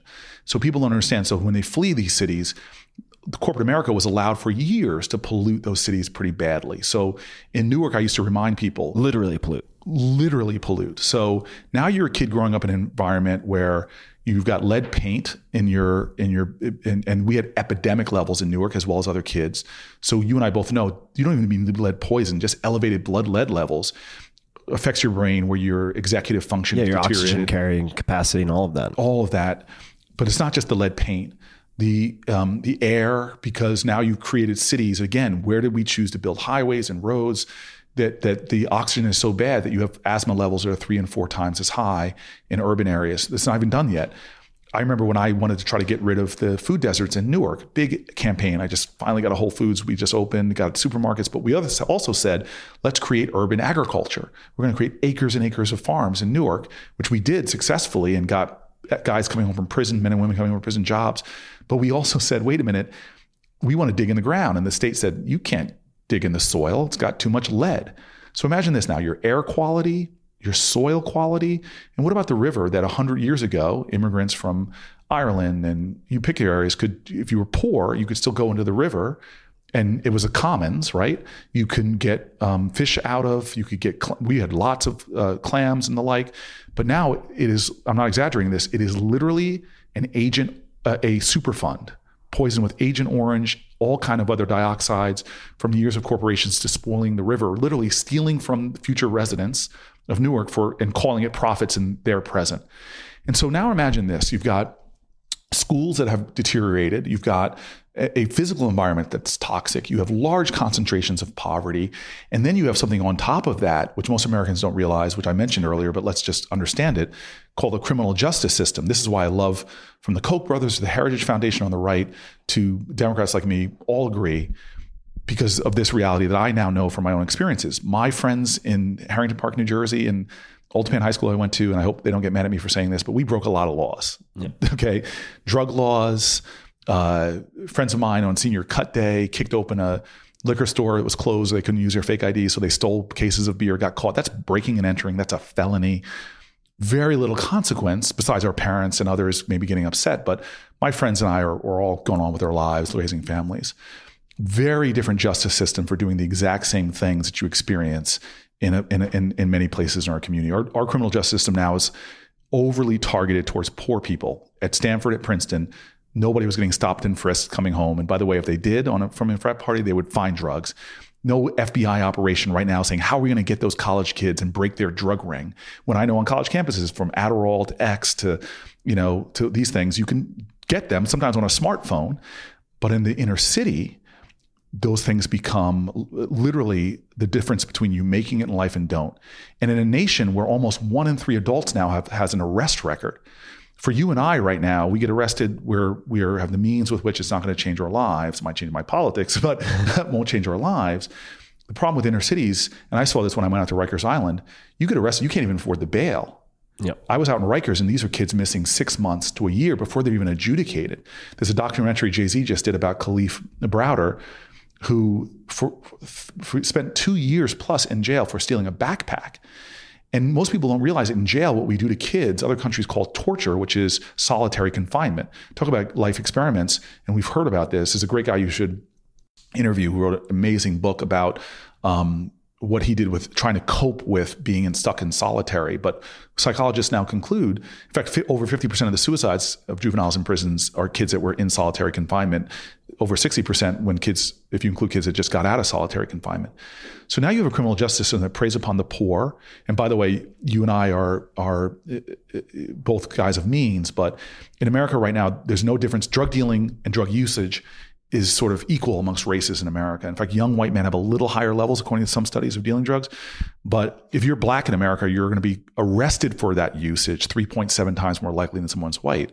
So now you get these poor areas, toxic physical environment, designed to be poor because of the compacting in public housing in those certain areas. Now you get a criminal justice system that is focused on them, not in my town where I grew up, right, where we're going to get arrest records. And by the way, most people, Americans, don't know that if you get arrested in America, most states can legally discriminate against you. I can deny you a job just because you have an arrest, even if you were cleared of the charges. Most people don't realize that FBI records are so bad that a large percentage of the FBI background checks come back wrong. I think the majority of them come back wrong. So you may have been cleared of your charges, but that employer who you don't even know they're looking at it thinks you still had something wrong. But the American Bar Association identified 40,000 collateral consequences if you have been convicted of a nonviolent drug offense. So remember, 2 of the 3 last presidents, felony drug use they copped to, not just some pot. Obama and Bush, felony drug use. There are presidents, a lot of Congress people the same. But if you're a kid in Newark, you got caught for a nonviolent drug offense doing something stupid that we did, that Stanford students, Princeton students are doing, they can't get a Pell Grant, they can't get food stamps, they can't get business licenses. I had a guy begging me when I was mayor of Newark, why can't I get a cab license? It was 18 years ago and I was just caught with a little bit of drugs.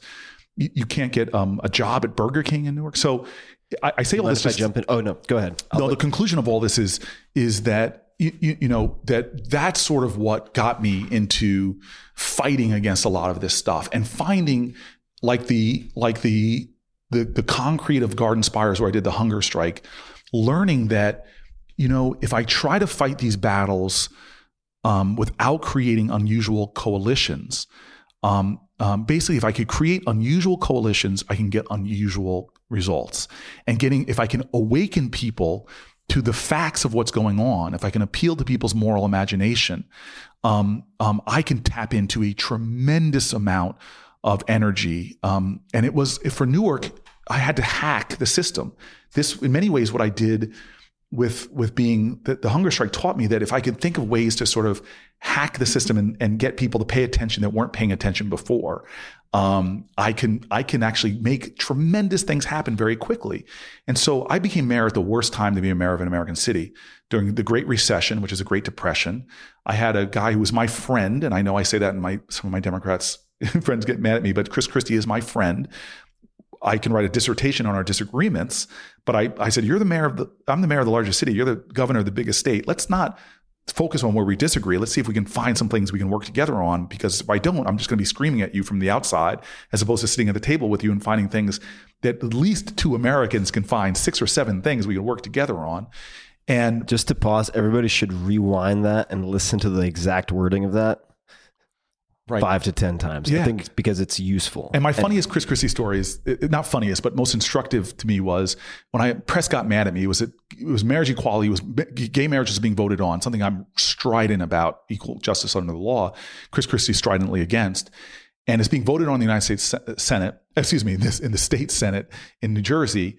And I had a meeting, I didn't plan it this way, to schedule with Chris Christie in Trenton, in his office, on the same day that all this is happening. So imagine this: protesters outside, media outside, I'm going in to meet with Chris Christie. And everybody's thinking the guy who the first person ever raised the pride flag in front of City Hall in Newark, the guy that refused to perform marriages when I was mayor, because I'm not going to marry anybody unless I can marry everybody. I'm marching in to meet with Chris Christie, and everybody's like, yeah, he's going in there to give Chris Christie hell.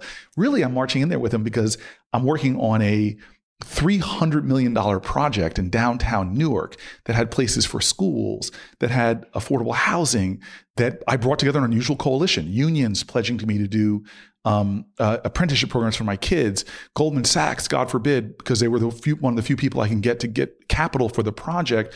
It was an amazing coalition to benefit my city, to create jobs and the like. And he's critical to getting it done. So I'm going to meet with him, and I come out, and the press is like putting the microphones in my face. Did you give it to him on this?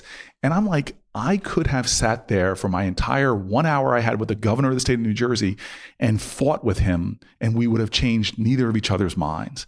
But by focusing on something, and I'm not saying there's not a time and place. Chris Christie has not been soft on me on things he disagrees with, publicly criticized. Even when I'm senator, he still publicly criticized me on things, and I haven't been soft on him. But in that precious time I had with him, I wanted to get this dagnab project done, so I could get jobs for people who tomorrow or the day before they needed to go to work. And that was what was important. So this I think was, glad I didn't interrupt you. Sorry for attempting where I was going to go is exactly where you helped me segue, which is something that we chatted about very briefly before recording. And feel free to wordsmith this, because I scribbled it down very quickly. But we're becoming reactivists, not activists. So for people who listen to, for instance, when you were talking about all these various problems, there are many people in this country and certainly around the world who feel overwhelmed, disempowered, like it's all just too much, that they can't do anything. And then they take on the cynicism that we already talked about as being very toxic and contagious also.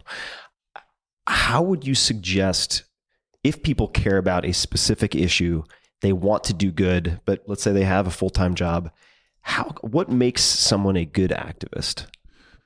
Well, so great question. And I'm just trying to figure out how to approach this, which is, I guess there's 2 things that are bubbling up in me. And the first is, again, life lessons that you and I have talked about in our past, but more you've talked about with, like, what I just find that every day if I get up and I can focus on and keep clarity on what the mission is, what is my purpose today? And even back to the time, I credit my success in college from failure. Okay. So I got, and life does this to me a lot, beats me down to like the basic elements of my being. Like you and I both probably been through that where Newark did that to me a lot, just broke. I think from our brokenness, it's also necessary to be broken because that's often when the light gets in. It's like when we're shining armor and stuff like that, nothing's penetrating, but sometimes it takes us getting broken down. And so my first brokenness in my post 18-year-old life was getting to Stanford as this big hyped football player and failing and just like sinking on the depth chart to the coach had to dig a little hole and write my name really low on the ground because that's how far on the depth chart I was. And just getting into a fight on the football field. I'm not a fighter. I'm a guy that fight meaning punch fight. Oh my God. Yeah. I went at it. Because often most people, I always say this to kids when I'm saying, if you bump into somebody in a hallway and you're in a great mood, that's just a bump in the hallway. But sometimes when you have a lot of anger and you bump into somebody, you take all the anger from all other areas of your life and you focus in on that person. And so I was just feeling like a failure, like on the football field, and anxious and nervous and fearful because you get there in Stanford for football, you get there like around August, and school doesn't start in Stanford till like September, October. And so I'm fearing this reality that the truth is I was not the greatest student, not as great as the kids these brainiacs are going to come to. And I thought to myself, I'm not competing on the football field. I'm about to go into the classroom and get just my butt kicked by these smart kids from around the globe who should be Stanford students. I'm an imposter. I got here as an overhyped football player who's not good enough to compete in school. And I'll never forget the moment I really was contemplating leaving Stanford before the school even began and running, tucking tail and running. And I pulled out of my notebook a piece of paper and just clarified. And basically put values down, statements of who I am, what I stand for, and what am I trying to achieve. And the goals then became, you can talk to my college roommate who's still a dear friend, I'd have a whiteboard up, entire college career. In the dorm room. And I put it in code because I didn't want people to know what my goals were with my goals. Wait, so I have to ask. So what would be an example of a goal? And if you don't remember, you could make something up. And then what would the code say? So I'm guessing it wasn't just like Pig Latin or something. No. The code would be like I wanted to transform my body. And so some of the goals were very specific. Like I'm going to weigh this much. I'm going to run this 40 time. I'm going to bench this much. And I'm going to do everything I can to get to these numbers. So, and academically, it's the same thing. I'm taking this course load. I'm going to decide beforehand what grade I want to get and what I'm willing to do to get to that grade.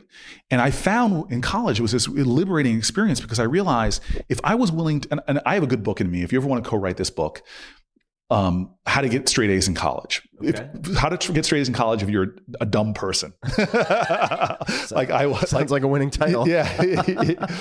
Because I just realized, this, everything's a hack, right? Everything is the strategy that you have or how much there's, forgive me, Maya Angelou, forgive me, Alice Walker. I can't remember who said it. And there's a curse in it, but I'm pretty sure it's Alice Walker. Cursing's okay. I'm from Long Island. So this is the quote. If you want to fly, you've got to give up the shit that holds you down. Mm-hmm. Now, the power of that is that most of us want things, but we're not willing to give up something to get it. What I learned in college, it still serves me now, is what am I willing to sacrifice? Am I willing to sacrifice? And in college, for me, there wasn't a complicated life. There wasn't anything that I was willing to give up for the two things I wanted to excel in, academics and athletics. And so once I realized that and really got it clear, then I could do it. So what happened to me? So why did I become an A student when in high school I was a B student? Well, it's simple, because when everybody else on Friday and Saturday and Thursday, Friday, Saturday night was going to parties, I realized if I do everything, what everybody else is doing, I'm going to get the same results. If you want things that other people don't have, you've got to be willing to do the things that other people don't do. And so I said, I'm going to go to the library for 3 or 4 hours. I'll still go to the party at 11 o'clock or 12 o'clock, but I'm going to do things that other people aren't doing study. I'm going to learn little hacks. If the paper's due on the 7th, I'm going to find out who's grading my paper and give them a rough, quote unquote, rough draft at the first. But really the first, I gave my best effort. Like, this is the best thing I could put together here. And I found out that the TAs would say, I'd say, here's some of my ideas. Could you read this over? Tell me if I'm on the right track. And they would then tell me the pathway I needed to take that B paper to an A paper. I could go through all the things I did to come out of a Stanford and be qualified to get a Rhodes Scholarship. But what I'm saying to you, more importantly, going to this idea of activism, and I do this all the time, and especially because in politics, there are so many forces trying to erode your moral core.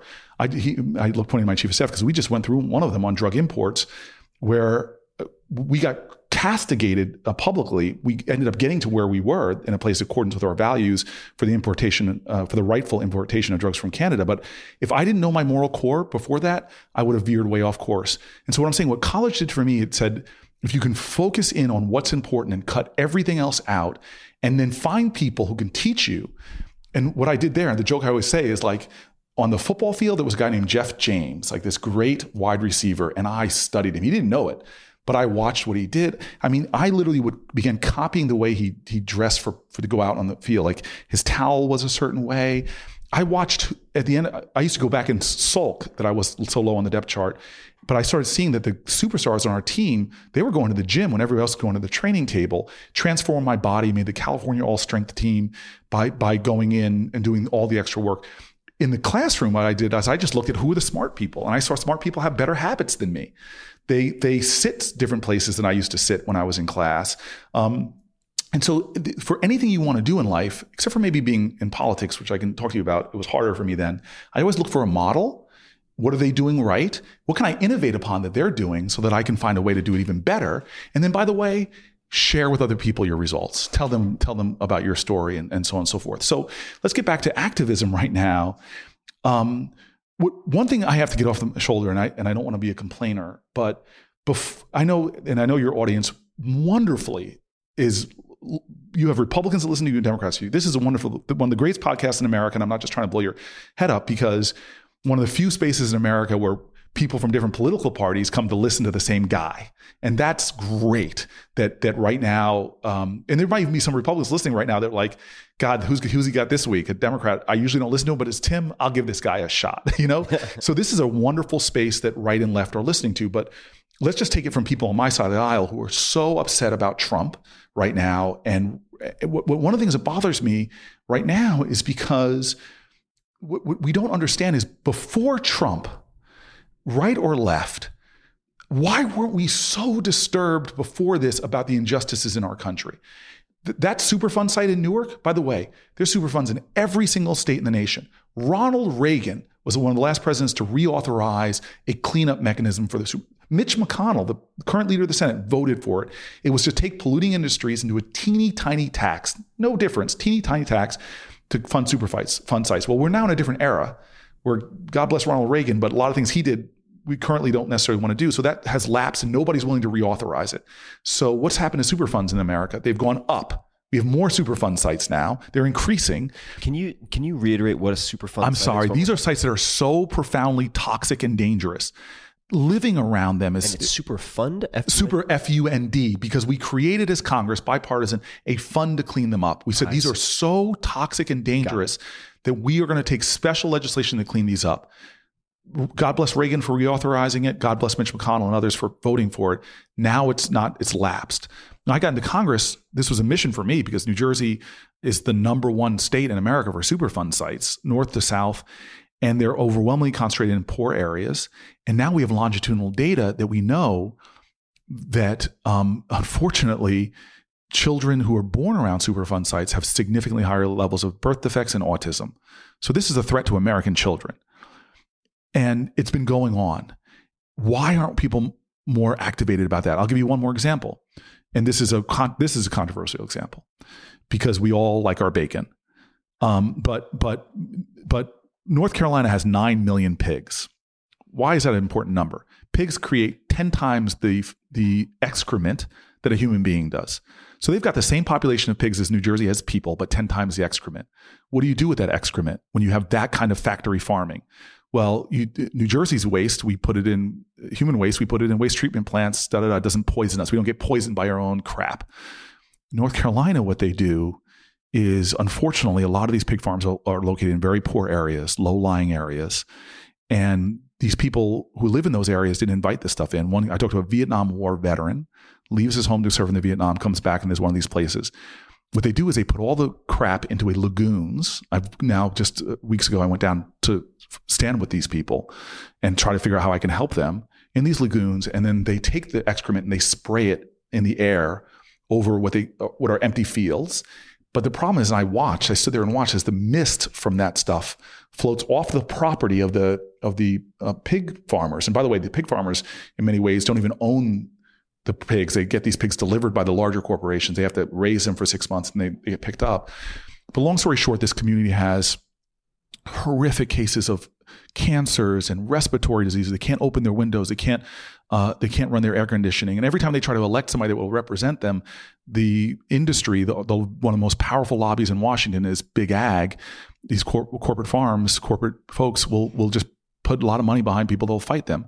And I bring this example up because no human being could have gone where I went, right or left, sat with these people and see what they're enduring and their children are enduring and not been outraged by it.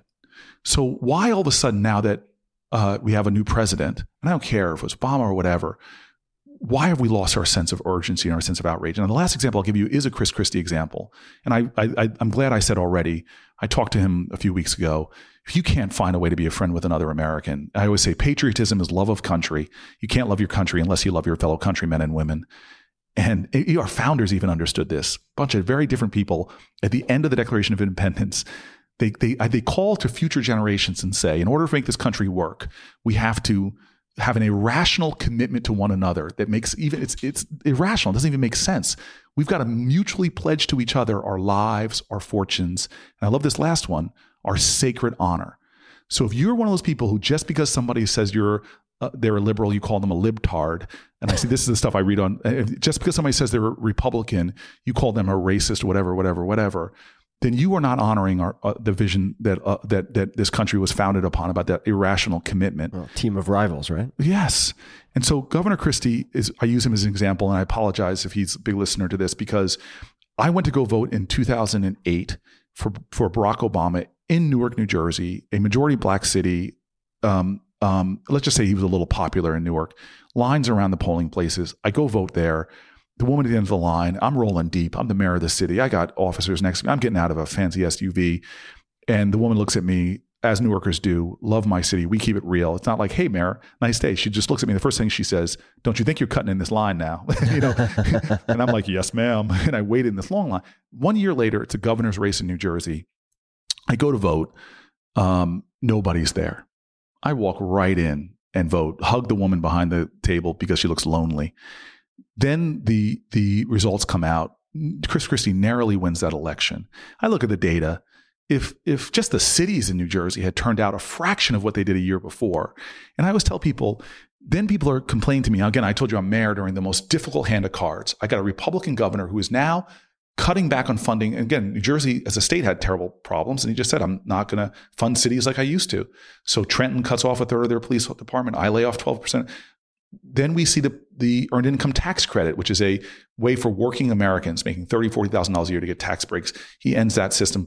He pulls that, cuts funding to Planned Parenthood, which again, different people on this recording might have different views on it. But for Newark, it was one of the best ways for people to get access to preventative care, prevent unplanned pregnancies. People are saying, why is Chris Christie doing this to us? And my response to them is, Chris Christie's not doing this to you. What's happening is we didn't come out and vote. Yeah. It is so what people don't understand, King said this, and again, nobody's evil here, but he said the problem we'll have to repent for in our day and age is not the vitriolic words and violent actions of the bad people, but the appalling silence and inaction of the good people. So could I jump in first? Jump in, yeah. All right. So if you were providing, say, a cheat sheet to people listening, maybe, and almost certainly people in the Carolinas who are thinking, my God, that's terrible to my backyard. I want to do something, but I fear A, it's too overwhelming. B, I won't have an impact. C, maybe I could have an impact, but I don't have the time. If you were providing, aside from ensuring that you vote on the things that you claim are of importance to you, what else, if you had a training school for super activists, what would some of the tenets be? Well, I mean, that's the point I guess I was trying to make with some of my earlier comments to you, which is the same point over and over and over again. And it's this idea that Ms. Jones said, I was overwhelmed. I didn't know what to do. And she didn't prescribe things. She said, do something. And the problem is we often let things feel so big, we allow our inability to do everything to undermine our determination to do something. Right. And what people don't get is that you and I know a little bit about your family history, and you just heard a bit about mine. What if that person in North Carolina, again, my father's home state, said, I can't do anything about segregation. I can't do anything about poverty. I can't do anything about the lack of education for black kids in this town. So it's terrible. Somebody should do something about it. Instead, they said, you know what? This is one black kid named Cory Booker. I'm going to give him $1 to go to school. That act of love literally had a time-space jump that I am sitting here right now because a small group of poor North Carolina folks in the mountains decided that I can't change the world, but I can do one thing for one kid. There's a United States Senator where he is today because of those acts. And so not one action done in a righteous cause. And look at people who are hacking our politics. Money is one of the most toxic influences on our politics, but yet you just watch Bernie Sanders run a campaign where he didn't ask for one corporate dollar. Not because somebody he said, I only have $5 to give somebody. He said, you know what? I believe in that candidate. I'm going to give $5 to them. Well, all those small actions in the aggregate turned into a tidal wave of action. So you and I don't know if you're like this, but I get appeals for money a lot. And if I can't help, I at least let me give $1 or $5 to show I care about this issue and it's something important. And that's my hope for anybody listening. Don't feel powerless ever. I mean, Alice Walker says the most common way people give up their power is believing they have none. We all are so much more powerful than we realize. And sometimes if we want to curse the world around us because it's not kind enough or there's too much cynicism, nothing is going to change about this world unless we do first.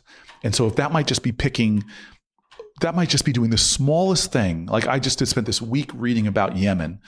I mean, it is awful, God awful what's going on there. But I can't get mad at other people for not knowing what's happening in Yemen. But if I say, I'm going to do one thing on my Facebook page, I'm going to post a little bit more about the near famine going on in Yemen, and I'm going to give people one instruction of an action they can take. Mm-hmm. If we were all doing that about issues we care about, we would be influencing each other. And so that's what I'm just saying is I've learned in my life, again, I got a little cut off, but if you're an activist or if you're a person, what is your life mission state? Why is that not clear? What do you stand for? I'm not even telling people. I don't care if your mission is to go out and make $1 billion. Are you getting up every single day and at least knowing what your mission is, what your values are, and how you're going to fight the good fight as you know it? And are you living in allegiance to that? That's why I always say that civic gospel, and that's why I always say, before you tell me about your religion, show it to me in how you treat other people. How are you living in accordance to those values that you hold, that you intellectually have, and be that kind of activist? Don't suddenly, and I'm not saying there's anything wrong with suddenly waking up and saying I reject what's going on, but try to be consistent in what you do, even if it's a small way. And maybe I know we're coming up on time in a little bit, but if we have a few more minutes, I was just going to reiterate and reinforce what you just said. And perhaps it's the word that scares people off, activist or activism, because it sounds like a full-time job. So if we were to maybe just call it being a good person as you define it in accordance with your values and so on, that you could look at it almost like behavioral change of any type. If I'm trying to get someone to change their diet, to take exercise as a new habit, I'm going to want them to do less than they think they can do so they can build momentum in doing very small things. So no, it's not going to be the gym for 5 days a week, an hour at a time. It's going to be 5 minutes in the gym twice a week. Anything beyond that is bonus credit. Diet, great. Fix your breakfast. Everything else you can keep the same. So they build that momentum. And a challenge maybe that I would issue to people listening is, if it seems too big, keep ratcheting it down until it seems easy, and then just make that your 30 minutes of being a good person for the week and put it in the calendar for a week from now. And that could be donating $5, $10 to a classroom on Donors Choose in the town where you grew up. It could be educating yourself for 15 minutes on, say, a site like QuestBridge, which is another incredible educational nonprofit I'm involved with. Make it small enough so that it's not intimidating, so it's easy. And that's the gift you gave me back in 2009 when you told me about working out. And I think about you, and I don't mean, again, I feel like this is like I have a little fanboy moments with you, but there are days I can't work out, and I say to myself, Tim told me, just raise your heart rate for 12 minutes. And so from my home, where I live in the Capitol, to the Senate office building is a little over a mile. And I don't have to sprint it. I'm telling you right now, it's embarrassing, but it's about a 12-minute run for me. And I think about you and I'm saying like, look, I'm missing a workout because my chief of staff, closest friend, jerk over here, doesn't schedule me time to work out. I'm like, at least, I think of Tim. I said, at least I'm going to get 12 minutes in. And I'm telling you right now, when it comes to being an activist, if even it's as simple as this, I really believe that there should be more people being mentors in this world. And I can't be a mentor myself, but I'm going to once a week on social media post the link to Big Brothers and Big Sisters. Somebody, one of your circle of friends, if you have more than 100 followers, is one day, and if you post the data, you and I love data about one mentor in a kid's life dramatically changes their life outcomes. If one person in the next month that you do that, or 2 months that you do that once a week or whatever, one person is a mentor, you've just helped to change somebody's life. Yeah. And so that's how much power you have. You don't even have to give the $10 to Big Brothers, Big Sisters. And so that's what I'm saying. If there's so much we could do that we just don't do because we don't understand. And with this power, I'm holding up my smartphone right now, that we have to connect to people. I found this out as a political scientist, that more powerful than one of my political ads trying to get somebody to do something is someone posting information to their friends. It affects behavior more than we know. So just a few very quick closing questions, because we could talk for hours and hours and hours, and maybe we'll be able to do a round two, because I know we have a lot of listener questions, some of which were really fantastic. And I apologize to people we're not going to get to delegating today. We will get to it some other time, hopefully. But what are some books that you have gifted the most to other people? So I have gifted your book a lot. And I shouldn't say it wasn't the 4-hour work week. The book of yours, or I had to gift anyone, was a 4-hour body. I just thought that there were so many great little hacks in there. Some of them rated R. Yes. It is not all family programming. No, it is folks. not all family efficient. As I realized as I was handing to a teenager. Well, that's why it was taken out of Costco. Yes. Because it also is apparently it just printed in such a way that it flips open to some pretty explicit diagrams. Yes. So for those who enjoy adult recreation, also useful. Yes, but fair warning. But that is, and I'm not just, again, I shouldn't even waste my time saying, because most of these people most of the good folks who listen to you probably have already listened to that. So look, I thought Just Mercy, this book written by one of the greatest American heroes that I know, a guy named Brian Stevenson, who is a death penalty defender. And I try to consume as much as I can. So I do a lot of listening to books. Yeah. And that was one of the biggest books that I handed out. Just Mercy back in 2015. It is a beautiful listen. And it's one of those books that is a really good story. And it takes you out of where you probably are and lets you look into a window of aspects of our society that are really important. I'm trying to think of other books. I'm actually going to just open up my Audible. Oh, you know what? A book I loved? A buddy of mine wrote this book, and just for guys and men and women, I should say, that want to just work out a lot. The book about living with a Navy SEAL. Do you know what book I'm talking about? I do know of the book, and I'm blanking on the title. Living with a SEAL. That's what it is. And it's Jesse Itzler, who's just if you are a workout guy, and it reminds you of things you already know, that you can push your body and yourself far further than you think. Oh yeah. And it really was a moment. It was actually right. I think I listened to that around the time I was starting to battle back into shape from being the heaviest I ever was. And it was a wonderful book. And he's going on to write, more books like that. I'm just going through some more of these that are not I listen to a lot of history and biography. So if you were to suggest people to start with one biography, if they'd like to get into biographies but are not sure where to start. So I think Gandhi's autobiography is a profound read. I think that Parting the Waters is one of the best Taylor Branch's Pulitzer Prize winning book. Mm-hmm. If you're an American, it's just a unbelievable story of our country. Question that you wish more people would ask themselves, or that you wish people would ask themselves more often? Any question that you wish people would ask more often? It's productive for me to do a recentering a lot. And, I think I even brought this up to Matt, who's, again, my chief of staff, relating to about in this context, we were deciding whether to grant an interview that is kind of a quirky request that we got. And it was so easy for me to fall back on, okay, well, wait, why am I here in the Senate? What is my mission?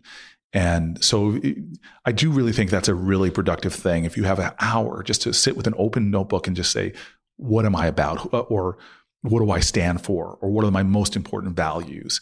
And if you actually can do that, and then actually have an honest conversation about am I living in accordance to my highest values? What legacy do I want to leave? What energy do I want to leave on this universe? I sat down with, and now I feel like I'm doing more name dropping, but a guy I revere named Neil deGrasse Tyson. Neil deGrasse Tyson, brilliant guy. Brilliant guy. You should have him on the podcast. You should have him on. Neil. You should really come. People would really benefit from. Talk about a guy who's nonpartisan. I mean, he's a guy that would give you that lecture about go where the science leads you, whether it's left or right. But because I've heard him talk in ways that ticks off. If you're ticking off both sides of the political aisle, you're probably doing pretty good. Yeah. We had this conversation because I love talking about things from a spiritual perspective. But I'm now finding that science and religion are really, the frontiers of science really are very spiritual. And so in astrophysics, I wanted to confirm this with me because I was using it in like major speeches talking about, stars are millions, if not hundreds of millions of light years away. That's what I wanted to confirm with him. And I had always heard that we're looking at stars at night that have disappeared, but because their light goes on in perpetuity, we see those stars as if they're there, but they're really gone. And so he confirmed all of that. And I said, well, that's powerful that a being of energy could be gone millions of years ago, but we're still basking in its light, marveling at its glory, feeling its warmth. And I said, we are beings of energy too. And so this idea that the energy we give off while we're alive, this idea that it dissipates no, I'm sorry. I am basking in the warmth of those men on the beaches of Normandy, as my dad might say. I'm basking in the warmth of those people who helped my family buy our first house. And you've got to see yourself as no good deed doesn't resonate. But the problem is we all shrink ourselves. Fear shrinks ourselves. Bigotry, hatred shrinks ourselves. Negativity. But what makes us bigger and bolder is courage and kindness. And we get radiant when we live with those values. So what are your moral values? And are you living by your highest, most luminescent self? And what makes you, and understand what your triggers are. When do you get small? When do you get petty? And what have you? I think that kind of self-work really helps you be more effective in living out your mission. But if I got in my car and didn't know where I was going, I would just waste energy, waste fuel, and what have you. But if you know like a laser beam where you're supposed to be headed, if you've taken the time to do that work, when the craziness of life, you can easily fall back. Okay, why am I here as a senator? Why am I here as an entrepreneur? What values am I trying to do? And I think we've lost that. Capitalism is a great example. As a guy who loves a free market, capitalism got lost when we were allowing people in a very unfree market way to foist their costs off on society. Like most people don't realize that a person working at an IHOP in Newark you are subsidizing that IHOP by giving that, because I have friends that work at IHOP that live in public housing. It's taxpayer subsidizing. It's outsourcing the costs of paying somebody a living wage to the rest of people in society. Most people don't understand that capitalism, if you really read Adam Smith, he has his moral sentiments. He really talks about the larger vision. This is, again, he's a Democrat. The head of AEI is a guy that talks about, we as Americans don't believe capitalism and free markets are the end. We believe it's a pathway to reaching the free market. And so what I'm saying is if we remember why we have capital, and this is why I love people who get perverted in their corporate goals, where it's just about that quarterly report. Well, if you look at the first some of the early entrepreneurs in America, they weren't looking at short-term views of their company. We've allowed a lot of things to erode our moral compass and make us smaller and greater because we don't reset. What are we really about as a society? Why did we form as a nation? What are our guiding principles, and live in more accordance to those? Last question. Do you have any ask of the audience, something you wish the people listening would do or think about, and where can people find you, say hello, learn more about what you are up to? Well, I mean, the easiest way to find me is if you have social media platforms, is at Cory Booker, CoryBooker, on any platform, Twitter, Facebook, Instagram. And I try to do my best to live sort of my authenticity on those positions, on those platforms. And I guess my request from people, which is tough today, because I think that I do worry about the divisions in our nation, and if I'm worrying about something, I'm trying to do something myself to heal those. And that's why when I went to the Senate, I told my state, I'm not going down as a Democratic senator. I'm going down as a senator for our state. And I'm going to listen to Bill Bradley, who's one of my mentors, to try to do everything I can to create working relationships with my senators. So if Republican senators like Deb Fischer, who she and I have done such good work together, senators like Tim Scott, a Republican from South Carolina, done really good work together. Rand Paul, who's a guy people wouldn't imagine, but he and I have done really good work together. And I guess I'm saying that as a preamble to say this.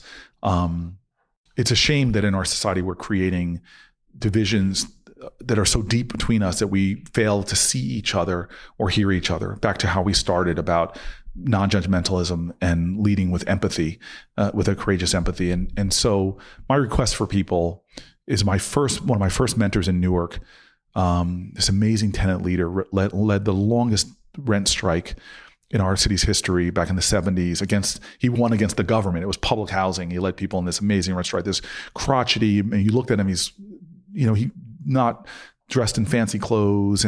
But I watched him at tenant meetings. You and I have both been in them, whether dorm meetings or whatever, where everybody wants their moment and they speak for too long. But I watched this guy just look at everybody with these eyes that he was listening to you. And while I'm getting nudging and tired, he's still looking at people. And the irony of his sight was that he went blind. And yet he would tease me every time I would see him. I'd say, "Hey, Frank, it's Cory." He's like, "I see you." Anyway, I want to end with my request to everyone and a foreshadowing of what I hope to share with some of the students who I'm going to speak to in a commencement speech in a couple of months. His last words to me were, I walk into his room, he's in hospice, and my ego, which I need to check, is upset. I'm like, this guy, tens of thousands of human beings had hot heat and hot water or stayed in their homes. Why is he dying without crowds of people? I mean, this guy taught me that significance is more important than celebrity, that purpose is more important than popularity. He lived a life of great purpose and great significance. And I go into his hospice room after the nurses have told me that it's not going to be long, and he can barely talk. And he's got, I hope many people have not heard people towards the end of their lives. I saw this with my father and others. Sometimes your breath gets really short, but yet he was aware enough to know that I came in the room and I announced myself, and he forces out these words that used to be what he used to tease me. He goes, I say, "Hey, Frank, it's Cory." And he's like, "I see you." And I spent time with him, hugged him, and kissed him on the forehead right before I left. And I said to him, "I love you, Frank." And his last words to me were, "I love you." And I think about those, I see you, I love you, I see you, I love you. We have lost our way in a sense in America, or at least many of us, and maybe I'll implicate myself, that we think the highest calling of this country is tolerance, that we're a nation of tolerance, as if that's a good thing. But tolerance says if you disappear off the face of the earth, if you're that person in the party and you just disappear, we'd be better off, or I wouldn't be worse off because I was just tolerating you. But this country, as our founder said in the Declaration of Independence, pledging to each other an irrational commitment, this country says we were not called for tolerance, we're called for love, to move beyond tolerance to that, because love always sees worth, sees dignity, sees value in the other person, and knows actually that if your kids do well, if your kids become an entrepreneur or an artist or a teacher, my kids are going to benefit from that. That is what makes a great society. And we cannot tolerate each other. We cannot tolerate divisions. We have to find ways to stitch this country together with love. And so my request to everybody listening is, you could be fervently against a Republican. You could be fervently against a Democrat. You could be fervently against those people who are marching in the streets or what have you. My request is that we all try to, all of us, including me, starting with me, try to see each other, our humanity, our dignity, and try to love each other. I see you, I love you. And love it demands a surrender of ego for a little while. It demands a courageous empathy, as we've talked about. It demands a surrendering of your position, not always, but for a moment, let me imagine what it's like to you. Love demands you learning about somebody else. Like, how can I really... I love my Irish American colleagues or my Jewish American colleagues. Have I taken the time to learn about the Irish experience in America, which is one of the great stories of America? The Japanese American experience, what a great story of America. Have I learned about you so this idea, people always say the biblical sense of knowing each other, but love, not eros love, but love, agape love, necessitates knowledge, knowing one another as well. And so I guess that's a long-winded way of saying my request for all of us, for people that you think you disagree with, take time to see them and to feel in your heart a love that Americans should feel to each other. Don't have to agree with each other, always like each other, but do you sincerely believe that patriotism obliges you to love Americans? And if it does, then really try to love, which is not a being verb, it's an active word. It necessitates us acting towards our neighbor with a certain level of commitment. I think that's the perfect place to end. Cory, thank you so much. Thank you for taking the time. No, I'm blown away that you would have me on. Oh, well, it's great to see you again. And I hope that we don't go as long before the next time we see each other. So thank you again. I really appreciate the entire team making Thank the you time. and I'll say this one more time. You are one of the sources of inspiration in my life, and more than just inspiration, education. I've learned a lot from you as a guy. I see you as a peer, but in many ways, you are one of the teachers of my life, and I appreciate you, Professor Ferris. Thank you, Cory. Well, you said you were a Padawan at one point earlier. I think you're definitely in that teacher role, and certainly in that leadership role. So this is a conversation I hope we can continue. And for everybody listening, as always, you can find the show notes for this episode, links to all of the books, documentaries, and many other things mentioned at tim.blog/podcast. And you can find links to the show notes for all other episodes there. And until next time, thank you for listening. Hey guys, this is Tim again. Just a few more things before you take off.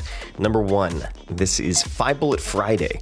Do you want to get a short email from me? Would you enjoy getting a short email from me every Friday that provides a little morsel of fun before the weekend? And 5 Bullet Friday is a very short email where I share the coolest things I've found or that I've been pondering over the week.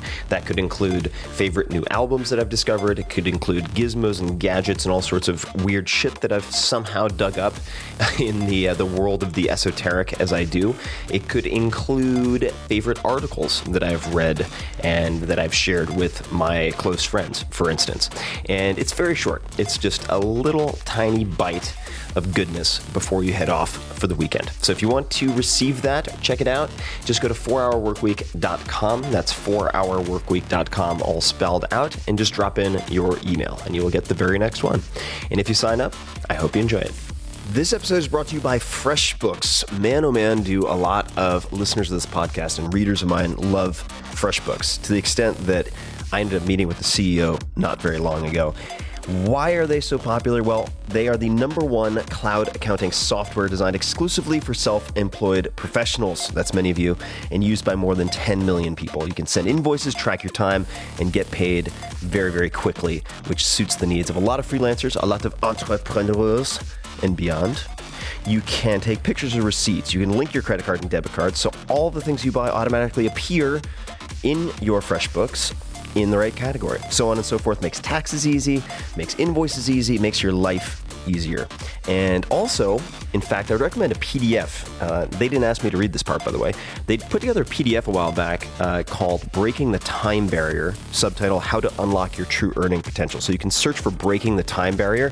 A lot of people ask me, how can I get a 4-hour work week with a service business? And the story in that ebook, it's PDF, is the short answer. It's really, really good. So I think you should also check that out. So Breaking the Time Barrier, check it out.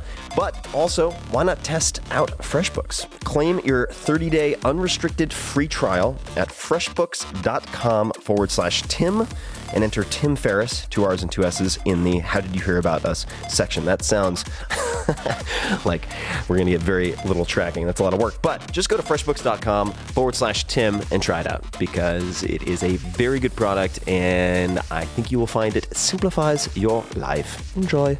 This episode is brought to you by Exo Protein. That's Exo like the exoskeleton in Aliens, and they make the only bars, meal replacement bars or pre-workout bars in my case, that I have in my house. You can hear the crinkling of cocoa nut, which I'm going to get back to. They're making protein bars using cricket protein powder. And many of the CrossFit mutants and high performers out there are eating these. I am also eating them, generally pre-workout. And I bet they taste better than any protein bar you've ever had. And why is that just one of the benefits? Well, they are exceptionally high in complete protein. They are minimally processed, much less processed than most, say, whey protein isolate, and packed full of nutrients, including calcium, omega-3s, and so on. For those people who are interested, also very sustainable. So this is part of the reason I ended up investing in the company. The United Nations estimates that crickets are 20 times more resource efficient per pound of protein than cows, for instance. Exo Protein was created by a 3 Michelin-starred chef and 2 Ivy League grads. They have made a line of protein bars that will, I think, really blow your mind. And some of my friends who are journalists have even tested them with glucose monitors to see what the glucose response is, because they have a little bit of carbs in them. And it was flatline, provoked no huge glucose or insulin response whatsoever. So there you go. You have that. They combine the cricket protein with simple ingredients like cocoa, almond butter, and so on to create a bar that ticks just about every box you could possibly care about. They're paleo, gluten-free, soy-free, dairy-free, low glycemic, no refined sugar. The list goes on.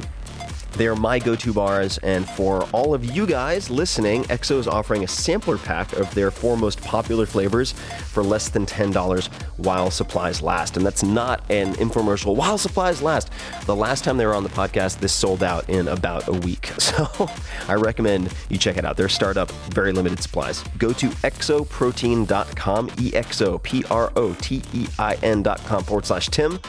And you can be one of the first to try the future of protein. So check it out, exoprotein.com/Tim.